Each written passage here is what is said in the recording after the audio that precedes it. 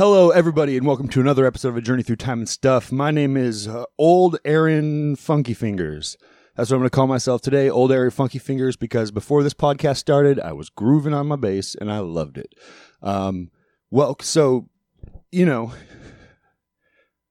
It's funny how the world kind of spins people around, scatters them out, and then they rejoin back together in the most unforeseen ways.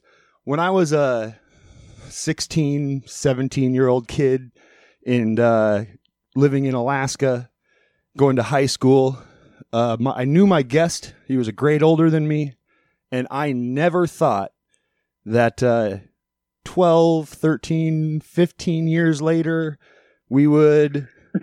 16 years later, we would be sitting here having this conversation. So without further ado, I would like to welcome Dane Poppin to the show. All right. What's up, man? Happy to be here. Thank you for joining me. You know, I have to say, I've had a lot of great beards on this podcast, and I think you're definitely top three, top two overall beards on the show, man. So congratulations. I'll take that. I appreciate that, man. I grew it myself, so I'm proud. Yeah, put a lot of thought into it. I hear you. There will be a small consolidatory prize in the mail. It takes 8 to 10 weeks, but you'll get it for best beard. So I can wait, man. Yeah, I appreciate that, though. I mean, I'll take whatever I can get at this point, you know? Yeah. How you been? I'm good, man. Just living life in Nashville, Tennessee, just trying to escape the heat. It's gnarly right now. Is it? Like, yeah, this week just hit like 90s and, you know, the humidity and stuff. And I mean, you know, dude, like, I mean, being from Alaska, there's a certain temperature I've gotten used to and adapted to, and it is not 90 degrees. No. With 80% humidity. That's for damn sure. Yeah. Well, it's funny, man. You know, I kind of hinted toward that at the beginning when growing up there. You know, like I didn't think about anything. Like 70 degrees in Alaska is like an 85-degree day down here. You just get. It feels like it for sure. You know, I mean, there's something about the angle of the sun, the way it hits the earth, or something makes those days hot up there, man. Yeah, it's no joke. I mean, summers in Alaska are just about as peak as you can get. I mean, it's like there's no weird bugs, there's no snakes, there's no humidity. It's like you can lie in the grass, you can jump in the water without having to worry about weird critters. Ticks. Yeah. I mean, yeah. I mean, I guess the word you got to deal with bears and moose, but like that's kind of, they're easy to spot, easier than little gnarly flesh-eating ticks. Sure, man, and it's funny too. I'm more terrified of a tick than I am of a moose. Even if I did see one, I just know how to scare one away because our whole childhoods we just scared moose away. Like get behind the tree. Yeah, you know that's the number one thing. Yeah, that you're taught is to hide behind the tree. If it's a bear, you're kind of like bears suck. Yeah, that shit. Like play dead or try and run. Sure. Yeah, I get the humidity there's got to suck. That's one thing, you know, I've lived, you know, living here in Portland. It gets hot. You know, we see 90 to 95, we had a couple 100-degree days last year. But the humidity is like 35%. It's not bad at all, man. No. You know, I mean, I've had the luxury of being able to travel a lot with my job. And, you know, I've gotten to kind of get a little taste of every single state, you know, at every single point of the year and try to get a rough idea of what everyone's working with. And because of that, I've been able to kind of like do some research on where I've lived. And since moving from Alaska, you know, I've been in Boston, Southern California, Portland, Denver, and now Nashville. And, you know, I kind of choose those cities because when I go through, I have a great time or the weather's great, people's great, or the food's amazing or something like that, you know? Sure. So I've been able to kind of be real selective about where I end up. But this is the first time I've lived in the South and really had to deal with gnarly humidity. And it's like, I mean, I'm not wired for it. That's for damn sure. But you know, you stay inside, you survive. And you just kind of have to deal with being a little sticky everywhere you go, huh? Yep. I mean, everyone kind of freaks out when I tell them about, you know, negative 20-degree weather in Alaska growing up. But it's like the exact same as living Arizona, but the opposite. You just stay inside. Well, you have a heater and you stay inside. Or in Arizona, you have AC and you keep your ass inside. Well, it's funny you mentioned that, man. It's funny you mentioned that. Well, we both made kind of big moves right out of high school. You moved to California right away, didn't you? Out of high school? I moved to Boston. Oh, right, Boston first. Okay. Yeah, Boston. And then I was going to school there. And then about 2 years in, I got the opportunity to audition for a band that lived in California. Static Lullaby. Yeah, I want to talk about that. I know. That's the one. That's the OG. Yeah, man. It's insane. I got a good story. Well, we can kind of go there right now. So when I moved out of high school, I moved to Phoenix, Arizona from Alaska. Okay, yeah. And so, it was exactly that opposite. I remember getting on a plane, my first Christmas, you go back home, your first one in college, and you go back home for Christmas and play that fun game at 19 or 18, whatever. And I remember getting back into Alaska, leaving right after New Year's to go back to Arizona, and it was 20 below on the airplane in Anchorage, leaving there, heading back there. Perfect. And when I get there, it was 90 degrees in January. Dude, it's such a gnarly shock. It's just complete opposite for the exact same time of year, dude. I know. I remember being working one of the many jobs I had in Arizona, being a roofer, and I joined it because it was good money, and I started in the middle of the winters when I started, and so I didn't really expect the heat to climb, and I remember it being right about the time I decided I was not going to be a roofer in Arizona anymore was it was May, and it was 129, 130 degrees on the roof at 11 in the morning. And I went, dude, I mean, nope. There's a reason that job pays well. Yeah. And don't really, that's how they get you, is they get you to sign up in the winter. 100%. That's hilarious. So that's the one gnarly job that comes to mind when you think of working in the heat, like roofers, dealing with tar and just heat and up high and no shade whatsoever. No, man. Yeah. Better man than I, dude. I couldn't do it. I only did it for 5 months, and that was basically winter to May. And then I went, nope, I can't. I couldn't do it either. There were some, I worked with some hardcore dudes. No shame in it. Speaking of living in the South now, right before we started, you were talking. Cheers! By the way, let me give you a cheers for the beer. Cheers! Clink. Yes. What are you drinking? Digital. This is a brewery out of Nashville. They're called Tennessee Brew Works. Cool. And this is a Hippies and Cowboys IPA. Hippies and Cowboys, nice. Hippies and Cowboys. It's pretty new. It's a 6%, 6 point something. It's great, man. Tennessee Brew Works is probably our favorite brewery out of Nashville. But that's hard to choose because there's so many now. It's isn't it awesome?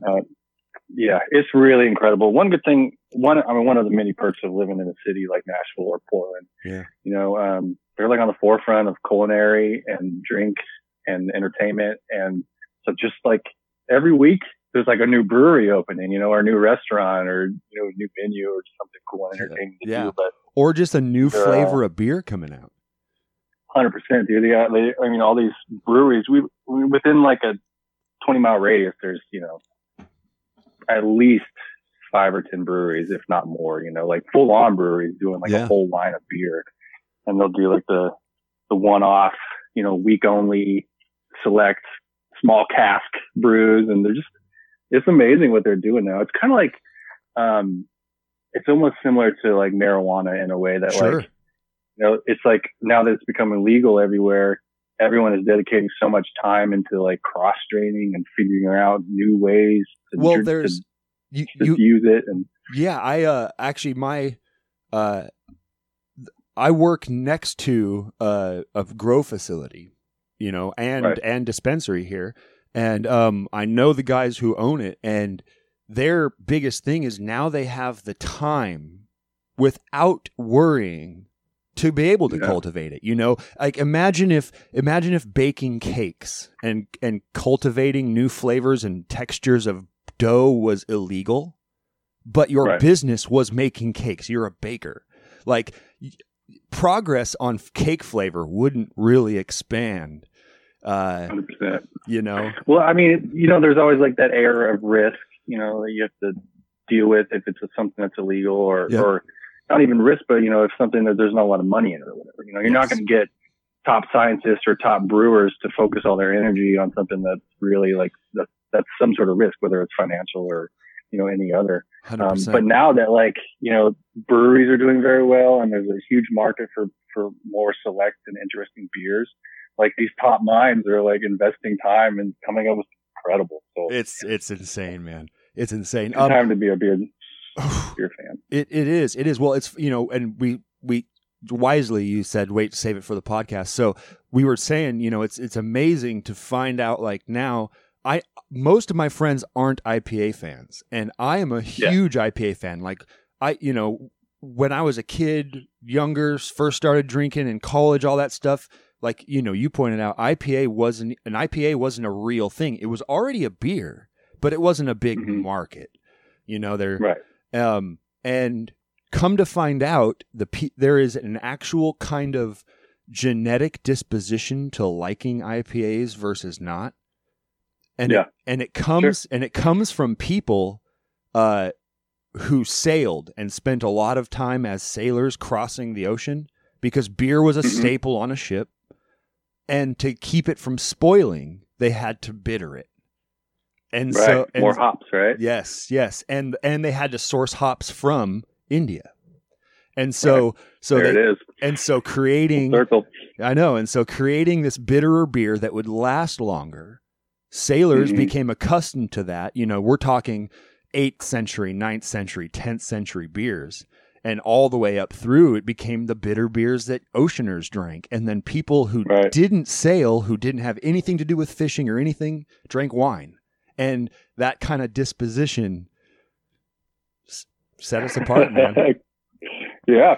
I mean, for me, it's always been a couple factors. And the main one is, you know, it's like, it's just a taste thing. You know, there's so much more interesting than just sitting there drinking a Bud Light or a Coors Light or any Bud Heavy or, you know. Yeah. And it's just, like at some point you have 2 or 3 Budweisers and like it's just sweet and like really just kind of you're over it, you know. And it's really and the second point is that it's bang for your buck. The alcohol content is like double any other beer. And so like you drink one beer and it's the equivalent of drinking 3 like lighter beers, you know. So it's like a little easier on your stomach and, you know. Yeah, well, you know, and also I find it's a little bit of a heavier beer, and because the flavors are so much more diverse, and the alcohol content is higher, it almost feels like you're drinking a food versus watery alcohol. Like it kind of tricks me into, you know, like you said, you drink 2, 3, 7.5%, you know, 2 7.5% beers. That's like a 6-pack. And of Coors Light or something like that, and then you are kind of done. You don't really get the putting 6, 7, 8 beers away in a sitting if you're playing with your friends. 100%. I mean, there's caveats to it. Like, you know, if we go out for a night with some friends or something like that, I can't drink IPAs all night. No. You know, I'll be tanked. Yep. So, but I mean, luckily they have things like session IPAs that are pretty similar in taste, but much lower alcohol content. Hell yeah. Sessinger, the little grenades now are those are the shit, man. Yeah. Good option too, for sure. But, you know, you just gotta, you know, balance. It's all about balance. Hell yeah. You know, and pacing yourself. Of course. Well, something that we learn in our older age and, that we took us time to figure out, you know? Oh, dude. Yeah. There was a very dramatic shift when, and I'm sure I realized it one morning after just drinking too much. I woke up and like it took 2 days to get over a hangover, you know, rather than half a day, you know. And it was just like, wow, this is not worth it anymore. Yeah. You know, like the night before was not worth it. Well, you know, and as kind of both, you know, skinnier framed guys, you could, you know, I assume the same for you, in early 20s. You know, you could basically eat anything and drink as much beer as you want and didn't even notice it like gaining anything. And now, you know, I'm 33 and you're 34. Yeah. Just turned 34. Yeah. So, fuck, man, if I'm a little hard on a weekend, I wake up and I look at myself and I go, oh, I noticed that, your metabolism slows down, your knees hurt more. 100%. Yeah. We had a gnarly night the other day, or not the other day, but it was just like, earlier this year, we were out, I think we were in New York on tour, and we're at a bar, and like, I just ordered an IPA. I was like only a quarter of the way through it. And like the group I was with was like, all right, our friends are at this other bar. We're going on, chug your beers. And like a dumbass, I chugged like 3/4 of a 8% IPA. Yeah. And I was done, dude. Like that ended my night full on. Like I went back to the bus, threw up, passed out, the whole 9 yards, dude. It's just like done. I know. When I learned, like, yeah, no slamming IPAs. Nope.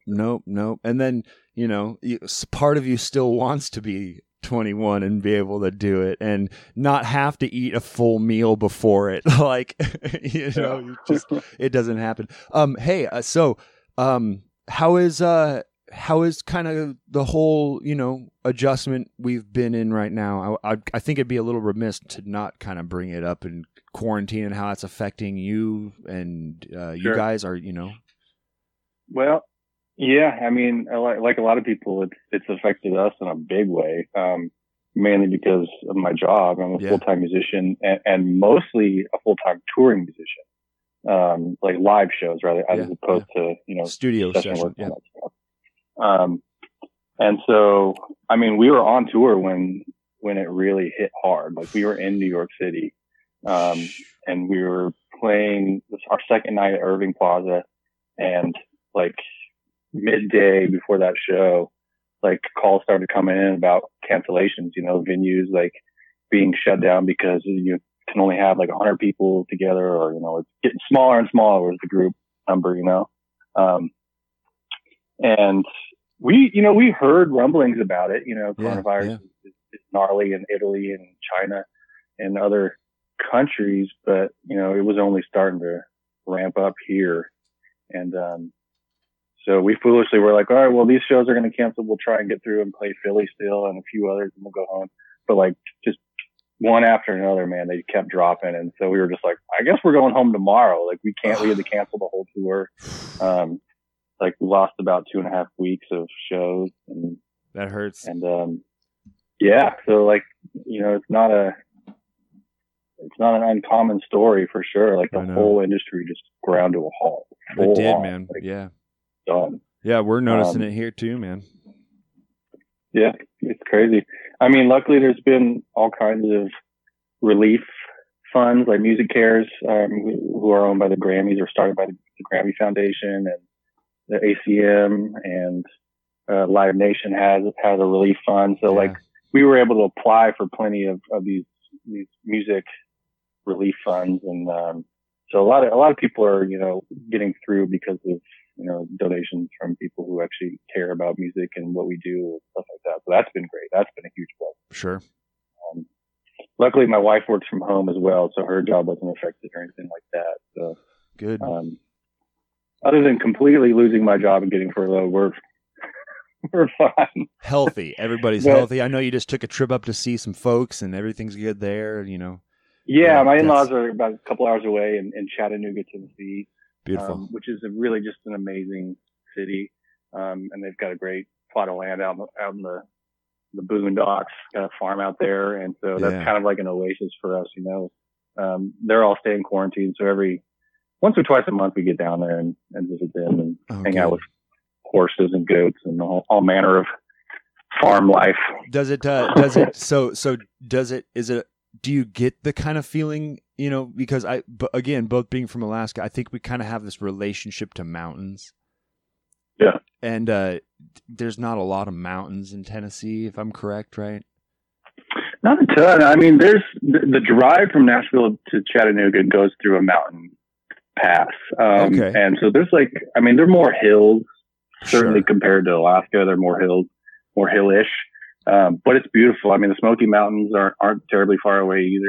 We've gone there. Oh yeah, Smoky Mountains. Sure. That's an incredible sight to see. But yeah, I mean, as far as landscape, Do you get it's kind of hard to compare anything. But when you go to Chattanooga and you get in this, you like you said, out in kind of the boondocks, kind of, do you get sort of that same kind of relationship feeling back to nature, like away from everything, and that you felt, I guess, as a kid at home? Yeah, as a kid, growing up in Alaska, I certainly took it for granted, and as I know, like a lot of kids growing up in an amazing place does. Like it's, it was of course amazing to be able to snow machine and dirt bike and shoot guns out your front door, in Alaska. Yeah. But it wasn't until like I moved away and heard and saw everyone's reactions to the fact that I'm from Alaska, made me think like, oh, I guess this is kind of interesting or, different than the norm that I was used to.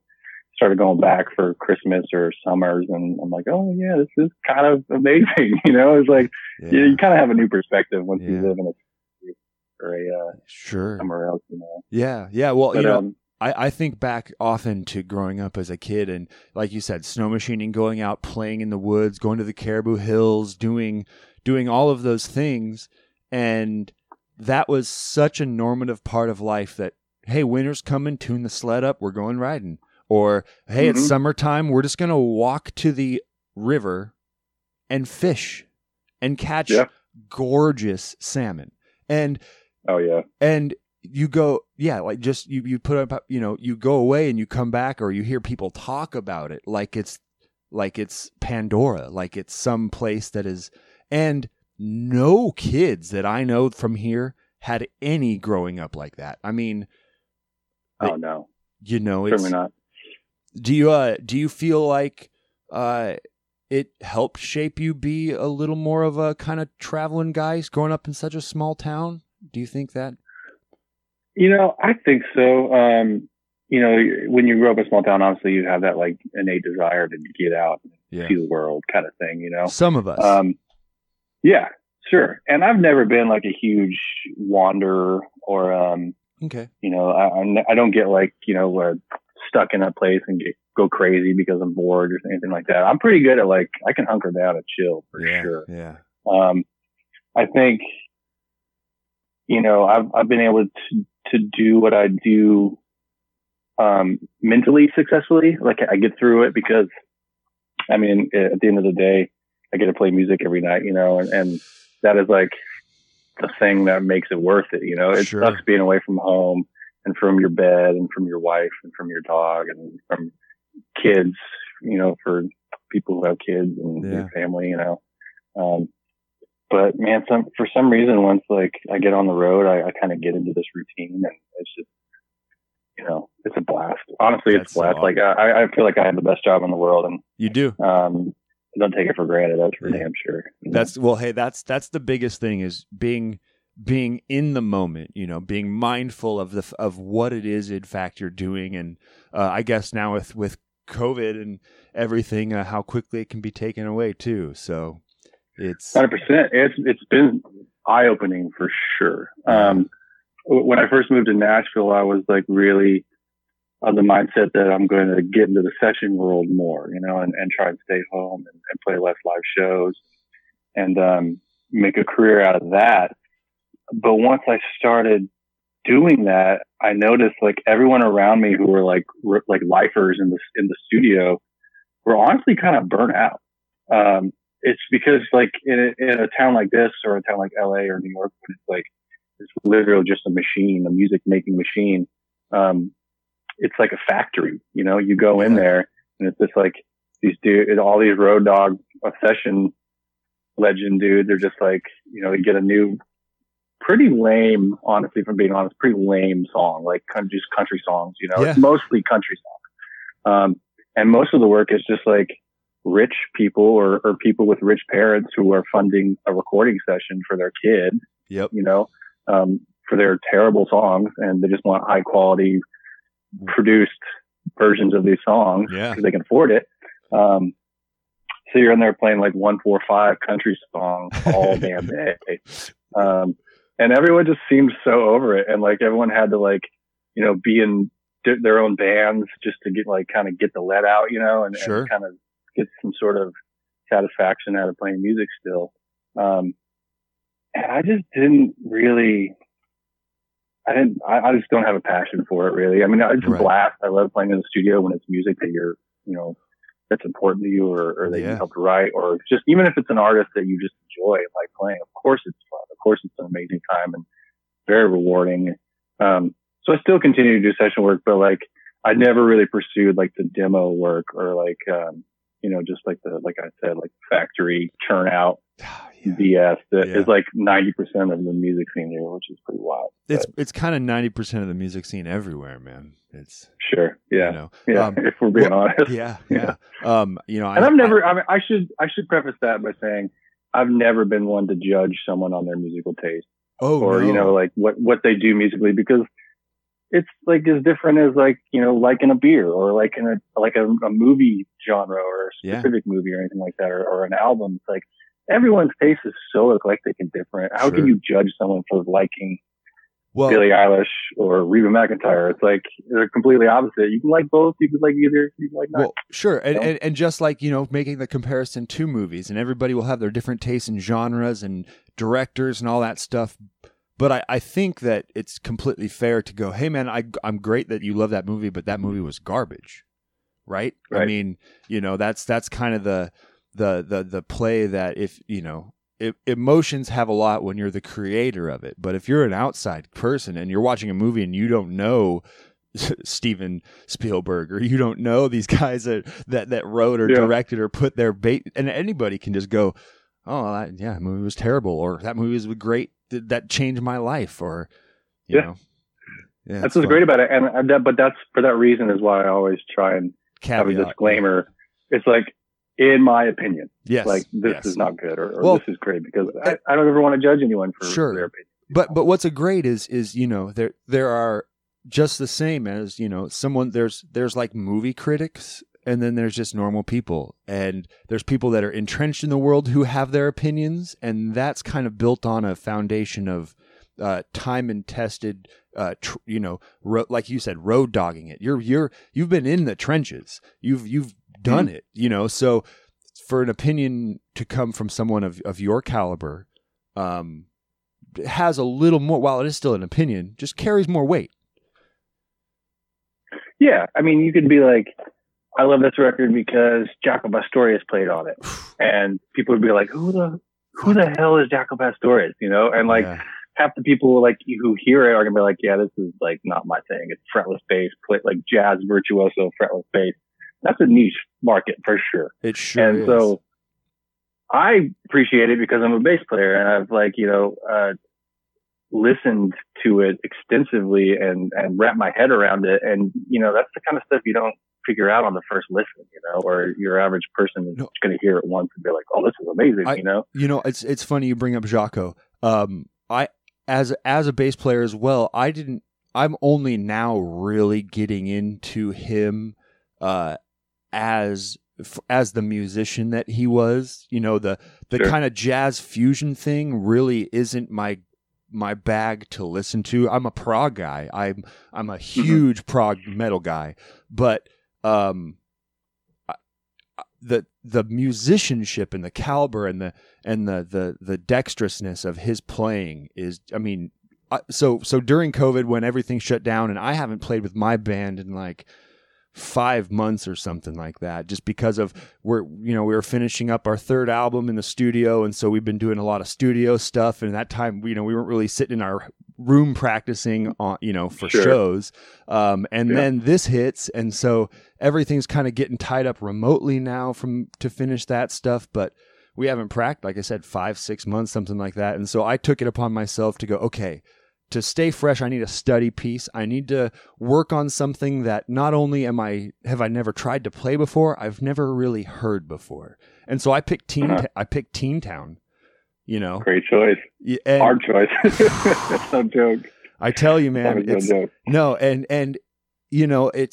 it was one of those things where I took it on, not because I wanted to play it as fast as he played it, because man, I mean, you even the first measure of that song when he comes in on the 16th off and he's doing all 16th notes at like 120 beats a minute or something like that. You know, it's just so fast coming in on the 16th late, the E and, but I wanted to be able to think about navigating the fretboard. Like you know, think in tying together the chords, because that song has a great chord progression. It's using a lot of F ninths and, you know, a lot of ninths, a lot of 13ths. And it just something to break up my brain from the way I'd been thinking about all of the music I'd been writing so far. Yeah. And I think that's really important as a musician. If you're looking to grow, I mean, you can't just stay in one genre, or you can't just sit in your room and try to write music yourself without some sort of influence. Yeah. And I'm not saying that doesn't work. There's virtuosos out there. I'm sure, you know, someone like Jocko, he kind of invented the genre, honestly. Sure. Like, at least as far as bass goes. Yeah. But, you know, the only way to really appreciate, for me, you know, stuff like that is learning it and seeing what goes into it. Like, a lot of people don't like jazz until they try and play jazz, and they realize, like, there's a method to that madness, you know? Like, not just gibberish or random notes. Right. Like, these dudes are playing these notes for a reason. Even though it sounds odd to you, it's like they're on such a different level, different plane of talent, that it's like trying to look at a chalkboard that Albert Einstein just wrote out. It's like, it looks like gibberish, you know? It's like, this doesn't make any damn sense to me, and I'm not even going to try to wrap my head around it. It's the same, you know, for a lot of musicians, you know, and a lot of different types of music. And you don't really wrap your head around that until you try and learn it, you know? And I think it's important to learn songs, you know? That's how you learn new techniques or different ideas, different chord progressions that you can mess around with. And so, learning a song like Teen Town, I did the same thing. I learned Teen Town like about a year ago. And I was just like, I remember I was watching like a Victor Wooten interview or a lesson or something like that. And he was like, I mean, everyone should know how to play Teen Town. And he goes, he just like plays it, you know, like offhand. And I'm like, well, shit, I should probably learn Teen Town Vic's see if I can do it. Well, it was actually Ben Eller. You know Ben Eller? Oh yeah. Yeah. We did a few tours together. Oh, that's awesome. I follow him pretty closely, and actually, it's funny enough, you know, even as most of the guitar player, you know, he does a lot of bass stuff with Andy Wood, and Ben's amazing. But him and I think him and Andy did a thing of Teen Town. They did this little thing on Instagram and kind of, you know, did this. And that was the inspiration for me to go, okay, well, shit, Ben is a stud of a guitar player and he's playing Teen Town on bass. And I'm all right, if he's doing this, there's no reason. I got no excuses. Yeah, there's no reason I can't. So shout out to Ben Eller. Oh, dude, I love, he's such a sweetheart. We've been corresponding. Oh, great. Awesome. Yeah. He was playing guitar for Whitechapel on a tour we did together. Yeah. That's how I first heard of him. Hit it. Yeah. We just hit it off. Was that when you were with Static Lullaby? No. Who were you with? I think it was a band called Asking Alexandria. Oh, you were with Asking Alexandria? Oh shit. I think on that tour. Yeah. That's when I met him originally. There's a thing that happens when you're on like a tour of like 40 dudes. You know, you start to form like pods of friend groups. Yeah. And not at all like high school. It's not cliquey or like, you know, everyone is very cool. Everyone is doing what they love. So like there's just an air of just love and acceptance all around. But like, you know, the guys who smoke weed start to hang out a lot more, or the guys who, you know, love to play music and are like, you know, really dedicated to their instrument. They start to like notice each other and start talking and playing together and stuff like that. And that's kind of how Ben and I connected, because he's just like Ben, you know, he's insane. And we kind of just noticed each other playing, and we're like, hey, we should like at least be friends, you know, at least keep in contact after this. So we've done that. Yeah, good. He's next level for sure. Yeah. He's a fucking stud. He every time he puts out one of those, this is why you suck at guitar, I go, oh, thanks, man. This is why I suck at guitar. Yeah, makes sense. Yeah. That rings true. Yeah, it really did. It really is. Hey, so I want to go back in time a little bit. So, we've both talked about kind of growing up in Alaska. How did you get started wanting to be a musician? How did, I don't know if your parents were musicians. I know that you and your brother both are phenomenal. So, how did that kind of all happen for you, man? Yeah, it was kind of, my parents were definitely involved in a way. Both my parents are musicians, not career musicians, but certainly have talent there. And, growing up in church, they did. My mom played keyboard and my dad got, back into playing guitar because of the worship team, at church. Sure. He grew up playing guitar, obviously, but, I was kind of always surrounded by music in a way. But it was a Christian household. So, it was not a lot of secular music growing up. I was like, when I started getting into music, I was only allowed to listen to things like Newsboys or Audio Adrenaline or DC Talk, or whatever was hip for my age group. But then, my dad was still a fan of amazing guitar players like Mark Knopfler and Dire Straits, Phil Keaggy and Jeff Beck and things like that, so I definitely had a respect for musicians, Yeah. But it wasn't until, I had a few pivotal moments in my life. One of them was my dad had his worship team guitar set up, he had his amp and his guitar, and it was at the house for practice.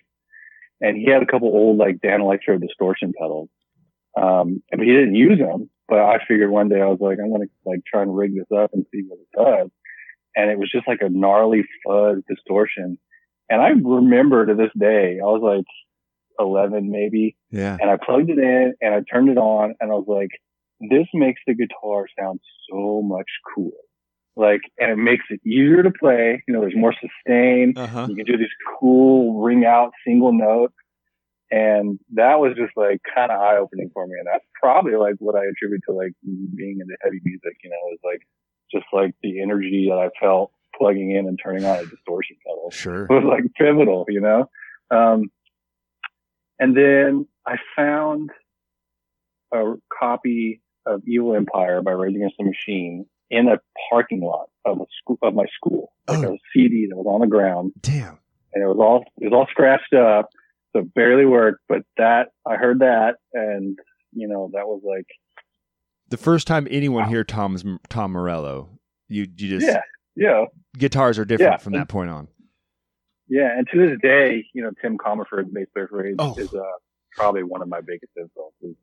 As far as just he writes really, really cool bass lines, and he understands the pocket and not to overplay. Mm-hmm. But he also understands, his position as a rhythm section and the power that the bass brings to that band. I mean, it's I tell people Rage Against the Machine is one guitar, one bass, and drums, and drop D, and they're the heaviest band I've ever heard in my life. Yeah. There's something about bass players in a power trio that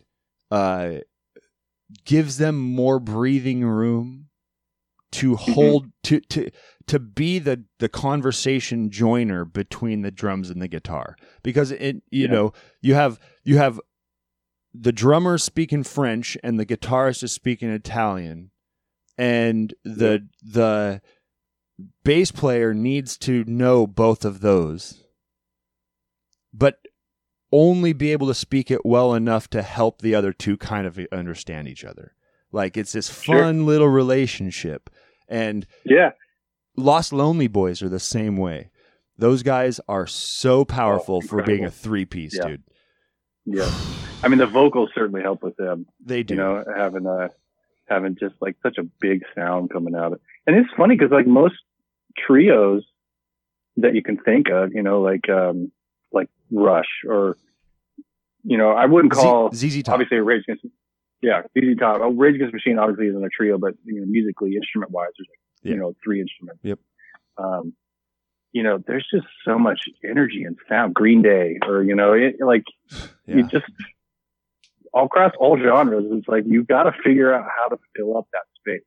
Sure. And there's something bigger about a bass player adding distortion and an octave or something like that to complement a guitar rather than a second guitar complementing a guitar. There's just such a bigger sound there.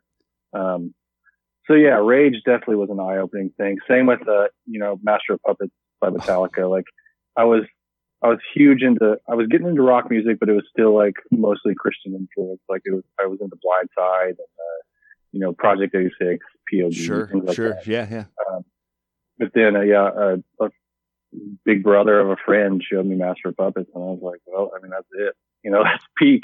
This is peak. This is what I've been looking for. So that was really like what struck a chord to me. And how old were you? I was middle school. Yeah, 12 or 13, something like that. And I didn't really know what to do with that until I joined my first band in Alaska. It was a band called Fearless Leader. Oh shit! Yeah. I forgot all about Fearless Leader. Oh, you guys were fucking great, man! Holy shit, dude! Oh, yeah, that was the start. I got lucky with that because it was a band full of like dudes in their 20s, and I was 16. And so like I was immediately thrown into this situation with these like dudes who are like been playing music for a long time, and they took it seriously because it's like, hey, if we actually like want to play music for a living, we got families. Like we need to like focus and do as good as we can and like play shows, and get out there and promote ourselves. And I was just kind of like, yes, please, let's do it. I'm along for the ride. Part of that was probably just because it's hard to come by a bass player who wants to do that, and especially in a small town. Bass player is always the one instrument that's like hard to find for someone who's like dedicated and interested in it. Yeah. So that helped a lot, man. I was just like, as soon as that happened, everything else was out the window. Like I wasn't interested in sports anymore, or snow machining or snowboarding or anything like that. There's other things I still did them, but like, growing up, you're like really into these things. Oh yeah. But then you find the one thing that's like, this is where my passion lies, and everything else is just like out the window, Yep. So that's awesome. That's how it all started. Wow, man. Yeah, because it's funny. Like obviously, trying to think back to that time. We're talking, almost 2 decades ago at this point. I think about like being recognizing that you were a musician in high school, but I guess you just don't really know at that time how much. None of us kids are thinking about how much time you're spending it when you go home, making sure that how you're doing it. So I guess it's not surprising, but yet it's kind of surprising that I didn't realize how, for a lot of my friends who are big, players, that you just didn't really know it. It's crazy. Yeah. Everyone's on their own journey, focusing on themselves for sure. I know. But it all comes together if you try hard enough. All right. So you're doing that. You're playing music. You get out. What'd you go to Boston for? Was that to college? Did you go to? Well, yeah, there was like another pivotal moment where, I was graduating and Fearless Leader was still a band. We were still playing shows. By the way, before we get into this, I wanted to tell you, while we're talking about Fearless Leader, I wanted to mention that the worst gig I ever played in my entire life was with Fearless Leader. And I don't know why. It's like a story I try to tell everyone because it seems surreal, how it went down. But after all these shows that I've played in my career, I still go back to this one show. And I'm going to tell a story just because we're on the subject. Please, and I figured I might as well. I'm excited, yeah. I was like only a freshman, so I was younger as far as my career with this band. I wouldn't call it a career, but my tenure with Fearless Leader. And at that point, like we were playing churches a lot. We were playing like after youth group services, we'd come and play our songs and play POD songs as well, things like that. And we had this kid that always came to our shows. fans. He was like, you know, he never introduced himself or anything like that, but I guess he was a moderate fan because he came to enough that his mom reached out to us at one point because he had committed suicide. Oh shit. Which was pretty heavy for us. We didn't know the dude personally, like I said, but still, it's like, you know, of course, it's a heavy thing to happen. His mom reached out and asked us if we would play his funeral. And she wanted us, like a heavy rock band. She wanted us to play his funeral. And she wanted us to play Under the Bridge, which was one of his favorite songs, by the Chili Peppers. Yeah. And then, I guess he really liked our cover of Alive by POD. It's a big heavy rock song. Yep. We can't say no to that. You know, it's like, we're not going to tell a grieving mother, no, we're not going to play your son's funeral because it would be inappropriate for a rock band to play a funeral. Yeah. So she's a song called Alive. But I guess it, you know, whatever. All personal preferences. Sure. So we did it. We agreed to do it. And it was like in a church. The service was like midday. And I like took a half day out of school to go down there and meet up with the band at this church. We set up and we played Under the Bridge, and it went, you know, well, because it's more of a chill, laid back song. And then we were supposed to play Alive, and this is in a completely different tuning. It's in drop C tuning. Oh yeah. Whereas Under the Bridge was standard, and I can do drop C by just tuning my low string down to C. Guitarist has to go a whole step and then drop. Yeah, and you have to do every single string. Yeah. I didn't have to do that. Like I can get the low notes just by tuning my E string way down. Right. And I can play most of that song up just on one string because it's a fairly simple rock song. Our guitar player had to tune his entire guitar, and he didn't bring a backup. And to make it worse, he didn't have a fucking tuner pedal either.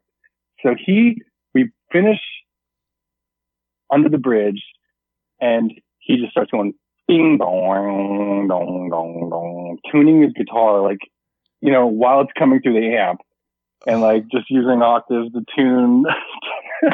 Oh no! We got an entire church full of grieving friends and family sitting there watching us, listening to the tuning song. Yeah, listening to the tuning song. And we start the song, and it's like, I don't know if you're familiar with this song, but it's like right off the gate, it's just like, yep. It's like a full on, like, oh yeah, everything's going. Yep. Yeah. So we start, and like, there's like an immediate wave of like surprise by this crowd. And it's like so loud because it's a rock song. And like the grandmas are in the front row covering their ears. Like people are like kind of just like looking at each other like, what is happening? Why is this the thing? And of course we're thinking the same thing, you know, like, why are we doing this? What is happening? I look over and our guitar player is waving for us to stop. And we stop the song and he starts tuning his guitar again because like he just dropped it down to drop C. Of course it's going to go out of tune. Like as soon as you start playing on it. So we sit there while he retunes. He says, good to go. We start counting it off. We start playing the song again from the top. Everyone's back to covering their ears. I swear to God, I look over and our guitar player is asking us to stop for the second time. And oh no. In retrospect, we should have just kept playing. We're like, dude, no, we got to get through this. But we fucking stopped the song again for a second time to let him tune in the open, out loud, in front of everyone. This makes my stomach hurt. Dude, it sounds like I'm making it up. When I tell people the story and I tell them that we stopped the second time, people are like, bullshit. And I'm like, dude, I swear to God, if I was making this up, I wouldn't say we stopped the second time because that is just like improbable and unbelievable. But 100%, we stopped twice to retune twice. We played the song all the way through and just like hung our heads and walked off stage. Not to mention, this dude's casket is right in front of us. And like it's so like on the floor in front of everyone, and we're up on the stage. doing this, and it's like such a surreal moment in my life. And I look back, it just doesn't seem real. Okay, wait. So you guys did all this. You left school early. You went and set up to play 2 songs. Correct. So you guys probably should have only been on stage for 10 minutes. Right? In theory. In theory. Yeah. This was a 10-minute adventure. Swap, boom, songs are over. Things going. In and out. Not the case. Hey. But again, like, of course it was inappropriate. Of course it didn't make sense. But like, you just can't say no to that. Like, I get it if you're like some sort of massive band, you can't just go to every funeral of a fan. Yeah. But like, we're just a band. Like, and not to mention, like, we were a Christian local band who was like trying to kind of like do our part to help outreach the kids and things like that. And when a kid who was struggling, commit suicide, of course we're gonna like try and do what we can to like help the family grieve and get, I don't know. Hey, but, man, anyhow. That is one, insane. 2, I am not jealous at all that I wasn't a part of that. That's right. But something to actually kind of hold on to, I think a positive shining moment of this is every single person that was there hasn't forgotten either. No doubt. Yeah, probably never will. No, man, you guys stopping twice in a row is it going to be, I mean, people from now on will just, you're always going to be that little bit in their memories, man. That's kind of neat. Yeah. That's kind of neat. Just such an insane moment. And I don't think it's ever going to be topped. I just don't think it's possible to top that. Like, I don't think at this point I'm playing with people who are, one, professional enough to either have a second guitar or a tuner to mute their thing. I should mention that guitar player did not stay in the band that long. This was earlier on in the career of the band. And he clearly wasn't taking it seriously. No, you bring 2 guitars, man. At least. Yeah, dude, come on. Get your shit together, bro. That's hilarious. What brought you to Boston? I graduated and the band was kind of a turning point. They're like, look, if we want to do this for real, we got to move out of the state. Like, there's just like no future for a Alaska-based rock band. So they all wanted to move to Las Vegas because they had like some sort of a connection there. Like, our singer or something had someone he knew there. And my parents were just like, no, you're not moving to Vegas. Yeah. It's like, you're 18, you got to have, I should say they were extremely supportive and always have been, of course, of me playing music. But their whole thing was like, look, if you want to do music for a living, you need to, go to college and invest time into becoming a better player. And I pretty much agreed with him. It wasn't like a huge struggle because, like, we weren't the greatest band in the world. I didn't have like utmost faith that we were going to make it. Yeah. And but I did have,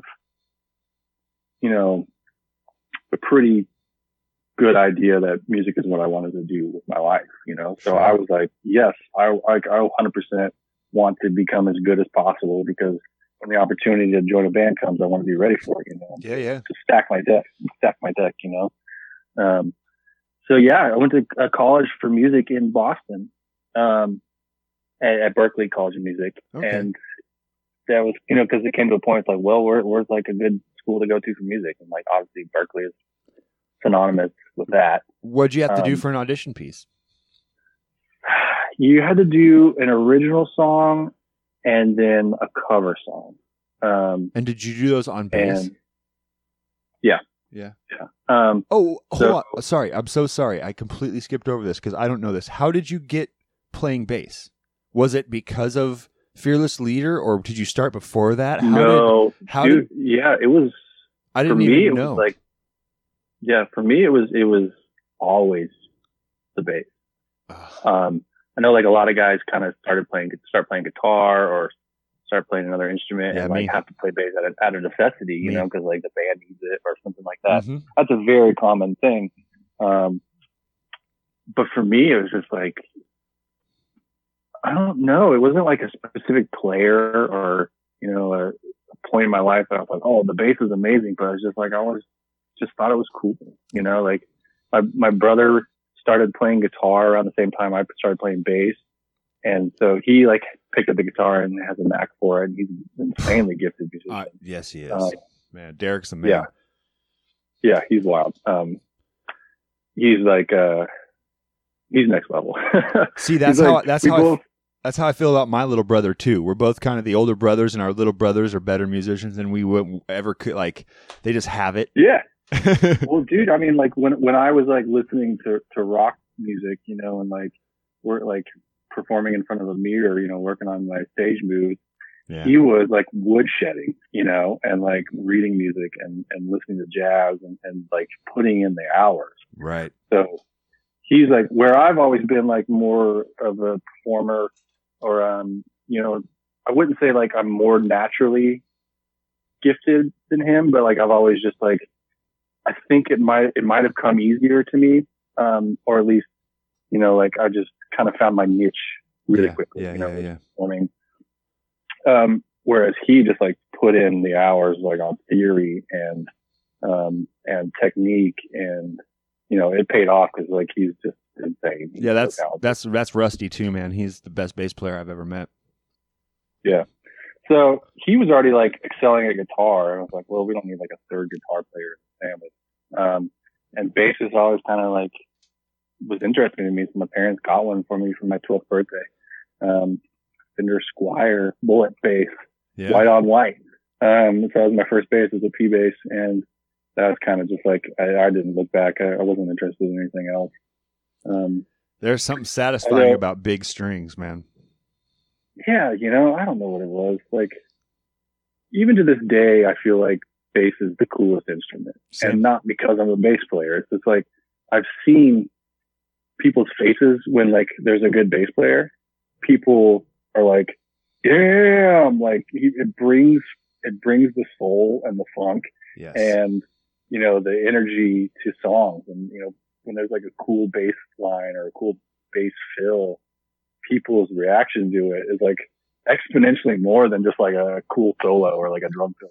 I think it has to do with the hertz range at which we exist in. And I think because most of the notes we play all move our internal organs, like just because of the frequency, man. When a sub hits in pretty much 80 to 200 hertz, your insides move around, man. And I think that really actually kind of resonates more than the most beautiful, articulate, shreddy, melodic solo could bring so much emotion. You listen to Comfortably Numb and you hear Gilmore's movement and soloing and everything through Comfortably Numb. That brings emotion, but it doesn't move you like some nasty, big, heavy bass line moves you. I don't know. Yeah, 100%. And I've always maintained too that, you know, obviously it's only 4 strings and you don't have to play chords. Or 5. But I mean, if you're like learning bass for the first time, you're not playing chords, you're not doing anything intricate, you're just playing like sometimes 4 notes in a song, you know? Yep. So obviously bass there's this big misconception that it's an easy instrument, you know, or like the lamest instrument, you know? Mm-hmm. But I've always maintained that it's like the hardest one to be good at because, you know, you got to do rhythm, you got to do melody, you got to worry about chord progressions. Like you're doing what everyone else in the band is doing plus 1, you know? Like drummers not having to worry about melody or chords. You know, neither is the vocalist having to worry about rhythm, you know, neither is a guitar player, really. Like you could be a sloppy guitar player and be incredible and yeah, if your drummer and your bass player are tight and not even like amazing, tight. Yeah. If they're one piece, the guitar player can do almost anything. Right. I mean, look at Led Zeppelin, dude. I mean, Jimmy Page was like a notoriously sloppy guitar player. Yeah, and John Paul Jones is the man. Yeah, truly. He doesn't get enough credit. I will mention he does not get enough credit. Like he wrote some of the best riffs from that band. And you can hear those riffs and you're like, that's a bass riff. Like a bass player wrote that riff. 100%. Yeah, and Jimmy Page went, "Oh, I only have to learn, this run on one or two strings, and most of the song is done other than what I want to just improv." Right. Not to discredit Jimmy Page or any single member of that band or any instrument really. Everyone's got their part. All I'm saying is that like bass guitars have to do both. They have to do rhythm and melody. Well, I think it's a perfect example to bring up Led Zeppelin, because you did have someone like as a kind of verbose as Jimmy Page was, but not a technician, but verbose. Right. Then you had a Bonham. Bonzo is one of the wickedest drummers, so powerful and so emotive, but almost every song you listen to, especially in the first 4 albums of Led Zeppelin, every time he does a fill, it sounds like he's almost ready to fall down the stairs, and then he catches himself again. Like he just going, he's going, and then it's okay. Now he's back on the beat, and the only thing that keeps him there is John Paul Jones. Like APJ. Like his solidity and rhythm and everything that he brought to the band is what kept John Paul Jones not falling down the. Bonham not falling down the stairs, and Page, not floating away in a hot air balloon. Dude, it just goes to show you, man. Like Bonham is one of the most highly regarded drummers of all time. Yeah, but he pushed and pulled on that beat notoriously. Like he was all over the place, Yep. Not in a bad way, but in a way that he knew what he was doing. He was like wrangling a horse, oh man, Mustang. He knew what he was doing, but like it would have gone off the track if there wasn't someone keeping it. Well, have you heard what oh man, what's I can't remember. Frank Beata, right? What's his name? Paul Beata? Beato? Paul Giamatti. No, I don't think it's Paul Giamatti. It's he's a great knowledgeable musician guy. He has his own YouTube channel and series, and Beato? Rick. Yeah, I'm not sure. Rick Beato. I don't know. There's this. I'll share him with you after. I know you know him. He has like gray hair. He knows everything about music. He plays all the instruments, and he does like this is what the song would sound like if it was quantized. This is what, and it's crazy. He takes Led Zeppelin songs, Bonzo's beats, and then quantizes them, and shows what it would be like if you moved his beats around to what a computer would tell you his beat should sound like. And it sounds like modern programmed drums on any pop song. Yeah, it's lost all its swag. Yeah. Okay, that's well, 50% of it. So you go to Berkeley. Sorry, I know I'm jumping all around, but you're such an interesting dude that I can't not ask you so many things. You go to Berkeley. You're doing that. How did a Static Lullaby thing happen and pull you all the way across the country?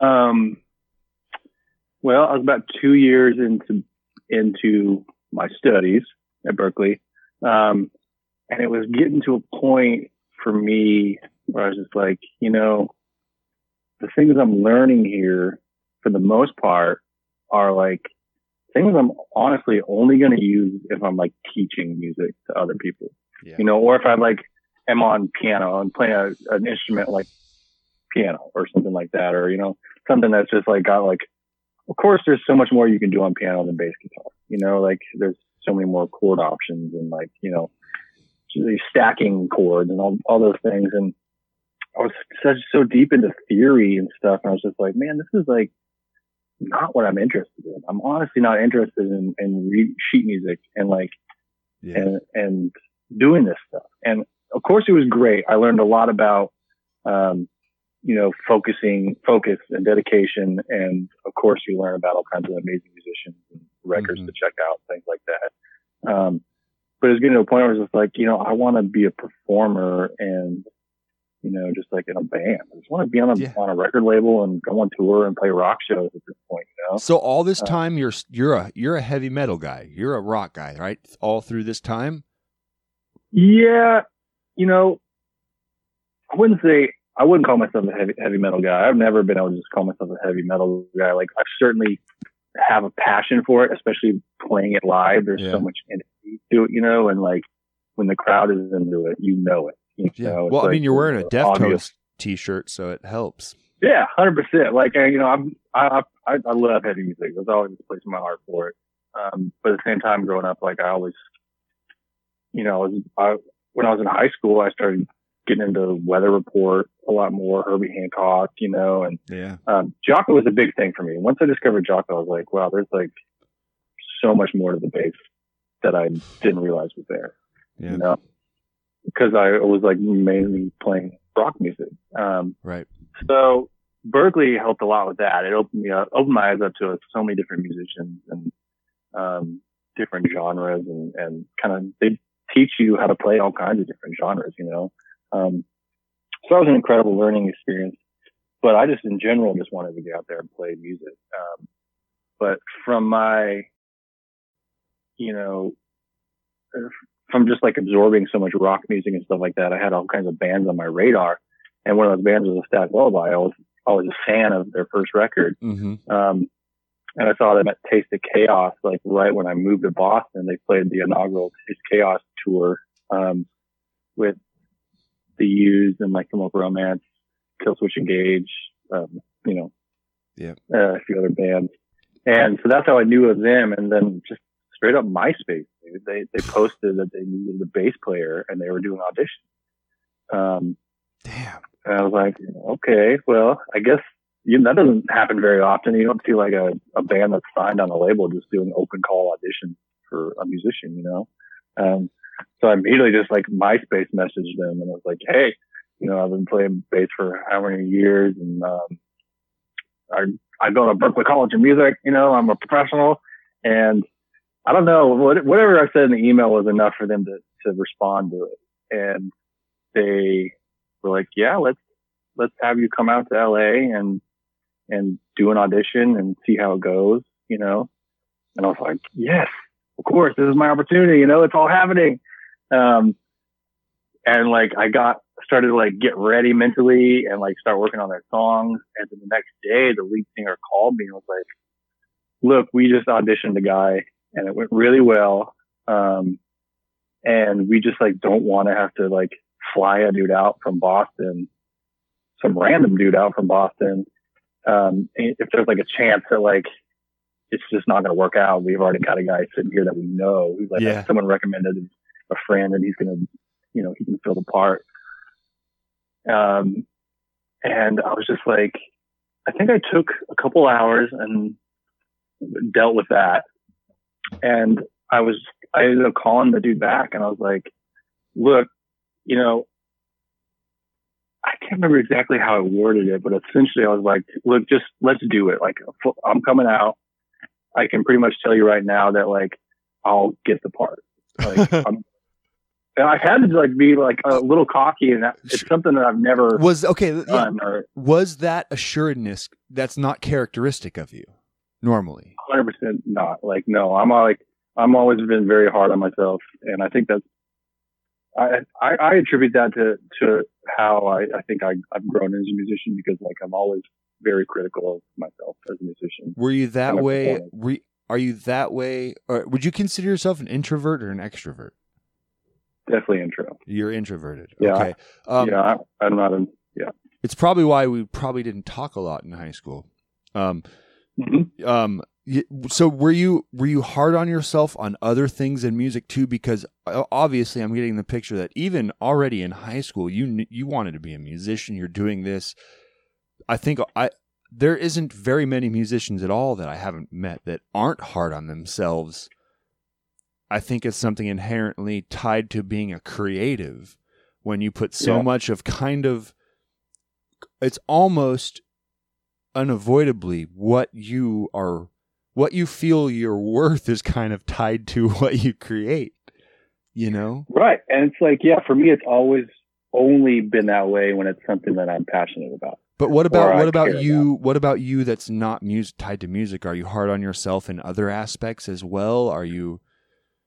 Well, I mean, only when it's something that I care about, really, honestly. Okay.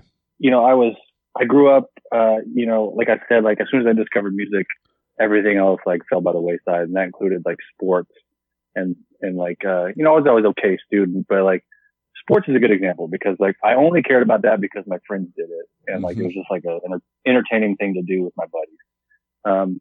I never cared enough about it to practice. I kind of relied 100% on natural ability, which is not a lot. So like I was never like a great athlete. Yeah. And I never just, I never responded well to people like trying to get you pumped up or like getting angry at you because you didn't catch a ball or something like that.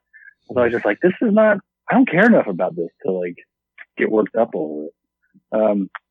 But then when something came along that I was passionate about, which is music, it kind of took on a whole new thing. So yeah, like I always analyze my performance afterwards after doing a show. I'm like, damn, that solo. I never like taking solos because it's like I always feel like half or 3/4 of the solo was great, and then like the rest was garbage. Like I can't believe that did not go like I wanted it to. Sure. And it's always been that way for music, and I don't think I've ever been like I've never really fully walked off stage and been like, that was perfect, 100%, everything even that happened now is what I wanted to. Even now, definitely, yeah. Wow. Okay, because it's hard for me to go now. I've played enough shows and gone enough places to know that you have a range of the types of shows that you'll play, and right. I have to think though, to be kind of a little objective, you probably don't have any shows that suck now, right? Yeah, I mean, sure. At least, definitely from a crowd's perspective, for the most part, like audiences are always just like, best show I've ever seen, Yeah. They're always very stoked on it because it's a live show. There's a lot happening. No one's watching the bass player the whole time and catching things that they messed up on, So it's always been a personal thing for me. And every show I try, especially when you're on tour and playing that show every night, you got to mix it up, at least for yourself. If not, try to get the band to either change the set list up or do new songs that you haven't done in a while or things like that. But if that's not the case, which is most of the time it's not, like most of the time you're playing the exact same set every single night, just so it's tight and flows and everyone. You don't even have to wonder what song's coming next. Yeah. Right, exactly. Yeah. And that's great. I mean, that's like your well-oiled machine. You get up there and pump it out and put on a great show. But as a individual in that operation, I have to improvise or change it up or do things differently because otherwise, like, I'm just like, you can literally like just not look at your fretboard and just like play an entire set. Oh yeah. Like phone it in. And then you go, wait, did we even play that song? Like you wonder, like you miss a whole song or two songs. Yeah. Yeah, it happens. So every show I try to do something different or do a bass line differently or try a different fill or in a different spot, and mess around with it. And I never walk away thinking I did everything perfect. Like that's exactly what I wanted to do, Interesting. But I guess that's part of what makes it a live experience, Yeah. And that's how you grow as a musician, of course, too. Well, from a musician as well, I love to hear that you're not okay with being static. No pun intended for the band name. But with that, you want to change up what you do so you don't find yourself being complacent. But also from a listener's perspective, having someone who also enjoys going and watching other bands play. There's almost nothing more than I love watching bands play as a musician myself and going, I feel solidarity to the guys on the stage, and two, and two, I go, oh, this is like night 18 in a row for them, and I can tell they're tired, and yet, you watch the looks when no one else is paying attention. You can look at the looks between guitarists across the stage or the drummer to the bass player, and like these little eye glances that the band starts having intermonologues when they're playing the songs, everything's going, the vocalist is singing his things, but yet the whole band's having a conversation in the middle of a song about something. 100%. And well, I mean, like the most obvious one is like when a band messes up. most people don't notice. At least not hearing it. Yeah. But like, most of the time when a band messes up, no one, like it's just like a little mix, like someone misses a fill or like someone hits something weird. No one cares or notices except the band. Mm-hmm. And most of the time, there was a mistake when, like you did, like someone looks back at the drummer. Usually everyone blames it on the drummer, There's always just like a quick glance that happens. And it's like not the normal body language of what this guy's been doing all night. He's just like jamming out. And all of a sudden, as soon as this sharp head turn comes and they laugh, it's like, oh, there's a mistake. And that's fun. I totally get it. I'm not like, castrating myself, over a mistake or thing like that, It doesn't ruin my night. But it's always just been about personal growth for me and being a better player. And every show is an opportunity to I don't know. There's so many different ways to look at it. But like, especially in Nashville, for example, if you're playing a show here, that room is full of producers and other band members and opportunities to make an impression or opportunities to look like a dumbass in front of a bunch of other bass players, or other musicians. Yeah. So there's definitely like a new layer of,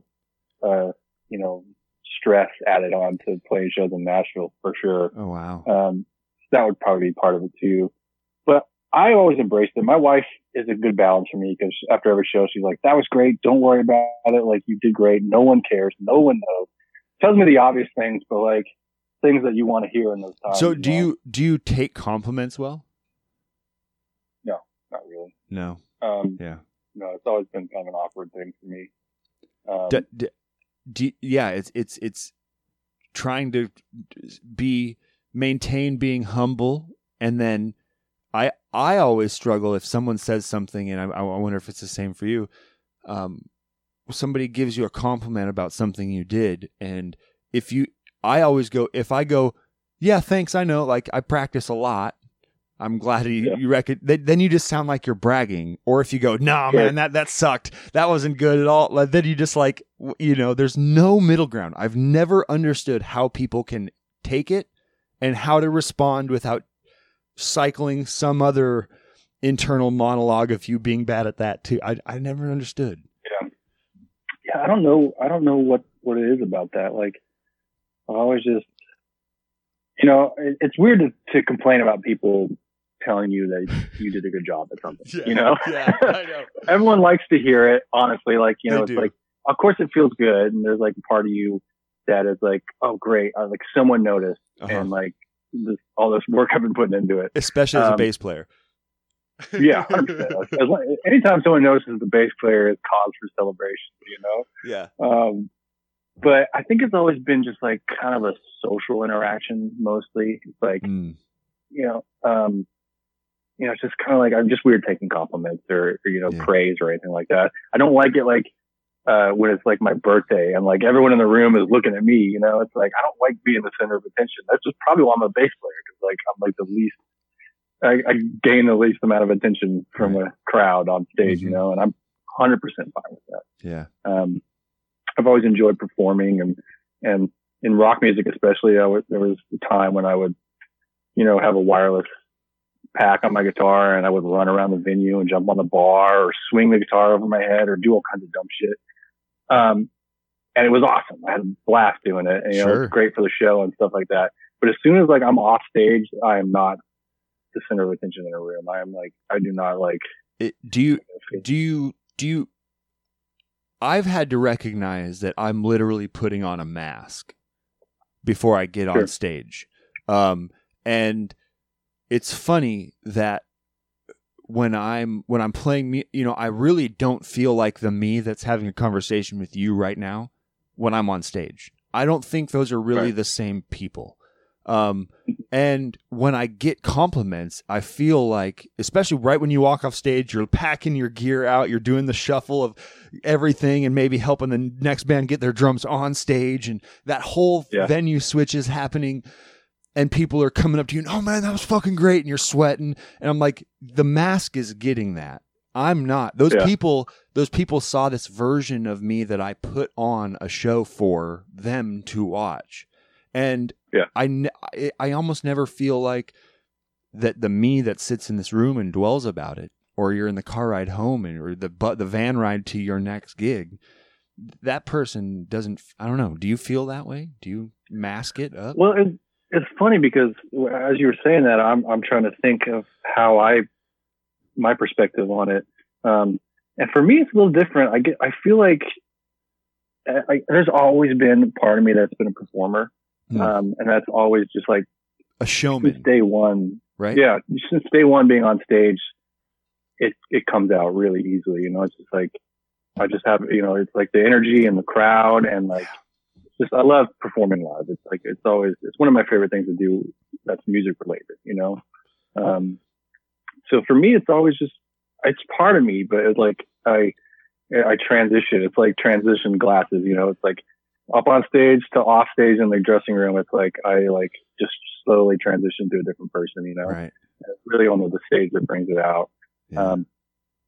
But there's a palpable feeling on stage for me, and it's like you kind of lose inhibitions, you know. Really, yeah. And you know, and that's performing and playing, you know, on the instrument. Like you kind of just try new things, you know. Most of the time when I'm like I improvise a bass line, none of that is ever. It's literally improvised. Like I don't practice different bass lines and decide which one I'm going to use that night. It's just like I'm on stage, I'm in the moment, I'm just going to try this random thing that might work and might not, you know? And you already know the timing, you already know what key you're in, and you can just play around inside of that box and have fun. Yeah, it's an inhibition loss for me to go on stage for sure. That's awesome. That's awesome. Hey, welcome back to Falco's 90-minute meditation hour. I'm your astrally projected inner truth self and part-time vacuum salesman, Falco. All right, my astro friends, start by closing your eyes. Sit on your root chakras and let's meditate. Today, we're going to practice being mindful. Start by focusing on the breath. Pay close attention to the air sacs slowly collapsing and expanding inside of your chest cavity. They put little tiny oxygen dudes into your body pipes, and they ride tiny red Cheerios to your arms and legs like a top-down C5 Corvette cruising down a Pacific Coast highway. Mindfulness. Right. The breath. You will notice thoughts pop into your brain, and you must let them go and go back to the breath. Pay attention to the breath. Feel your legs touching whatever you're sitting on, and feel your feet connected to the ankles. Why are ankles? The knobbly lower leg hinges called ankles. They don't it looks like that's the end of the show. I guess that we were mindful for an hour. Whoa. Namah Shivaya.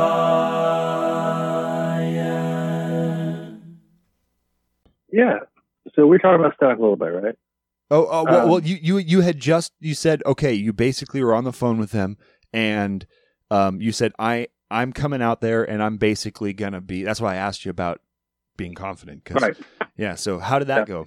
Obviously it worked out. That was like, that was definitely a comfort zone thing for me. I was just like, look, I'm talking to this guy on MySpace. Like there's nothing going for me except my word, you know? Yeah. So I was just like, look, you know, I've been doing this long enough to tell you, I know where I'm at as a musician, and like if I go out there, I'm going to be better than this guy because you didn't tell me this is the guy. Sorry, audition's over.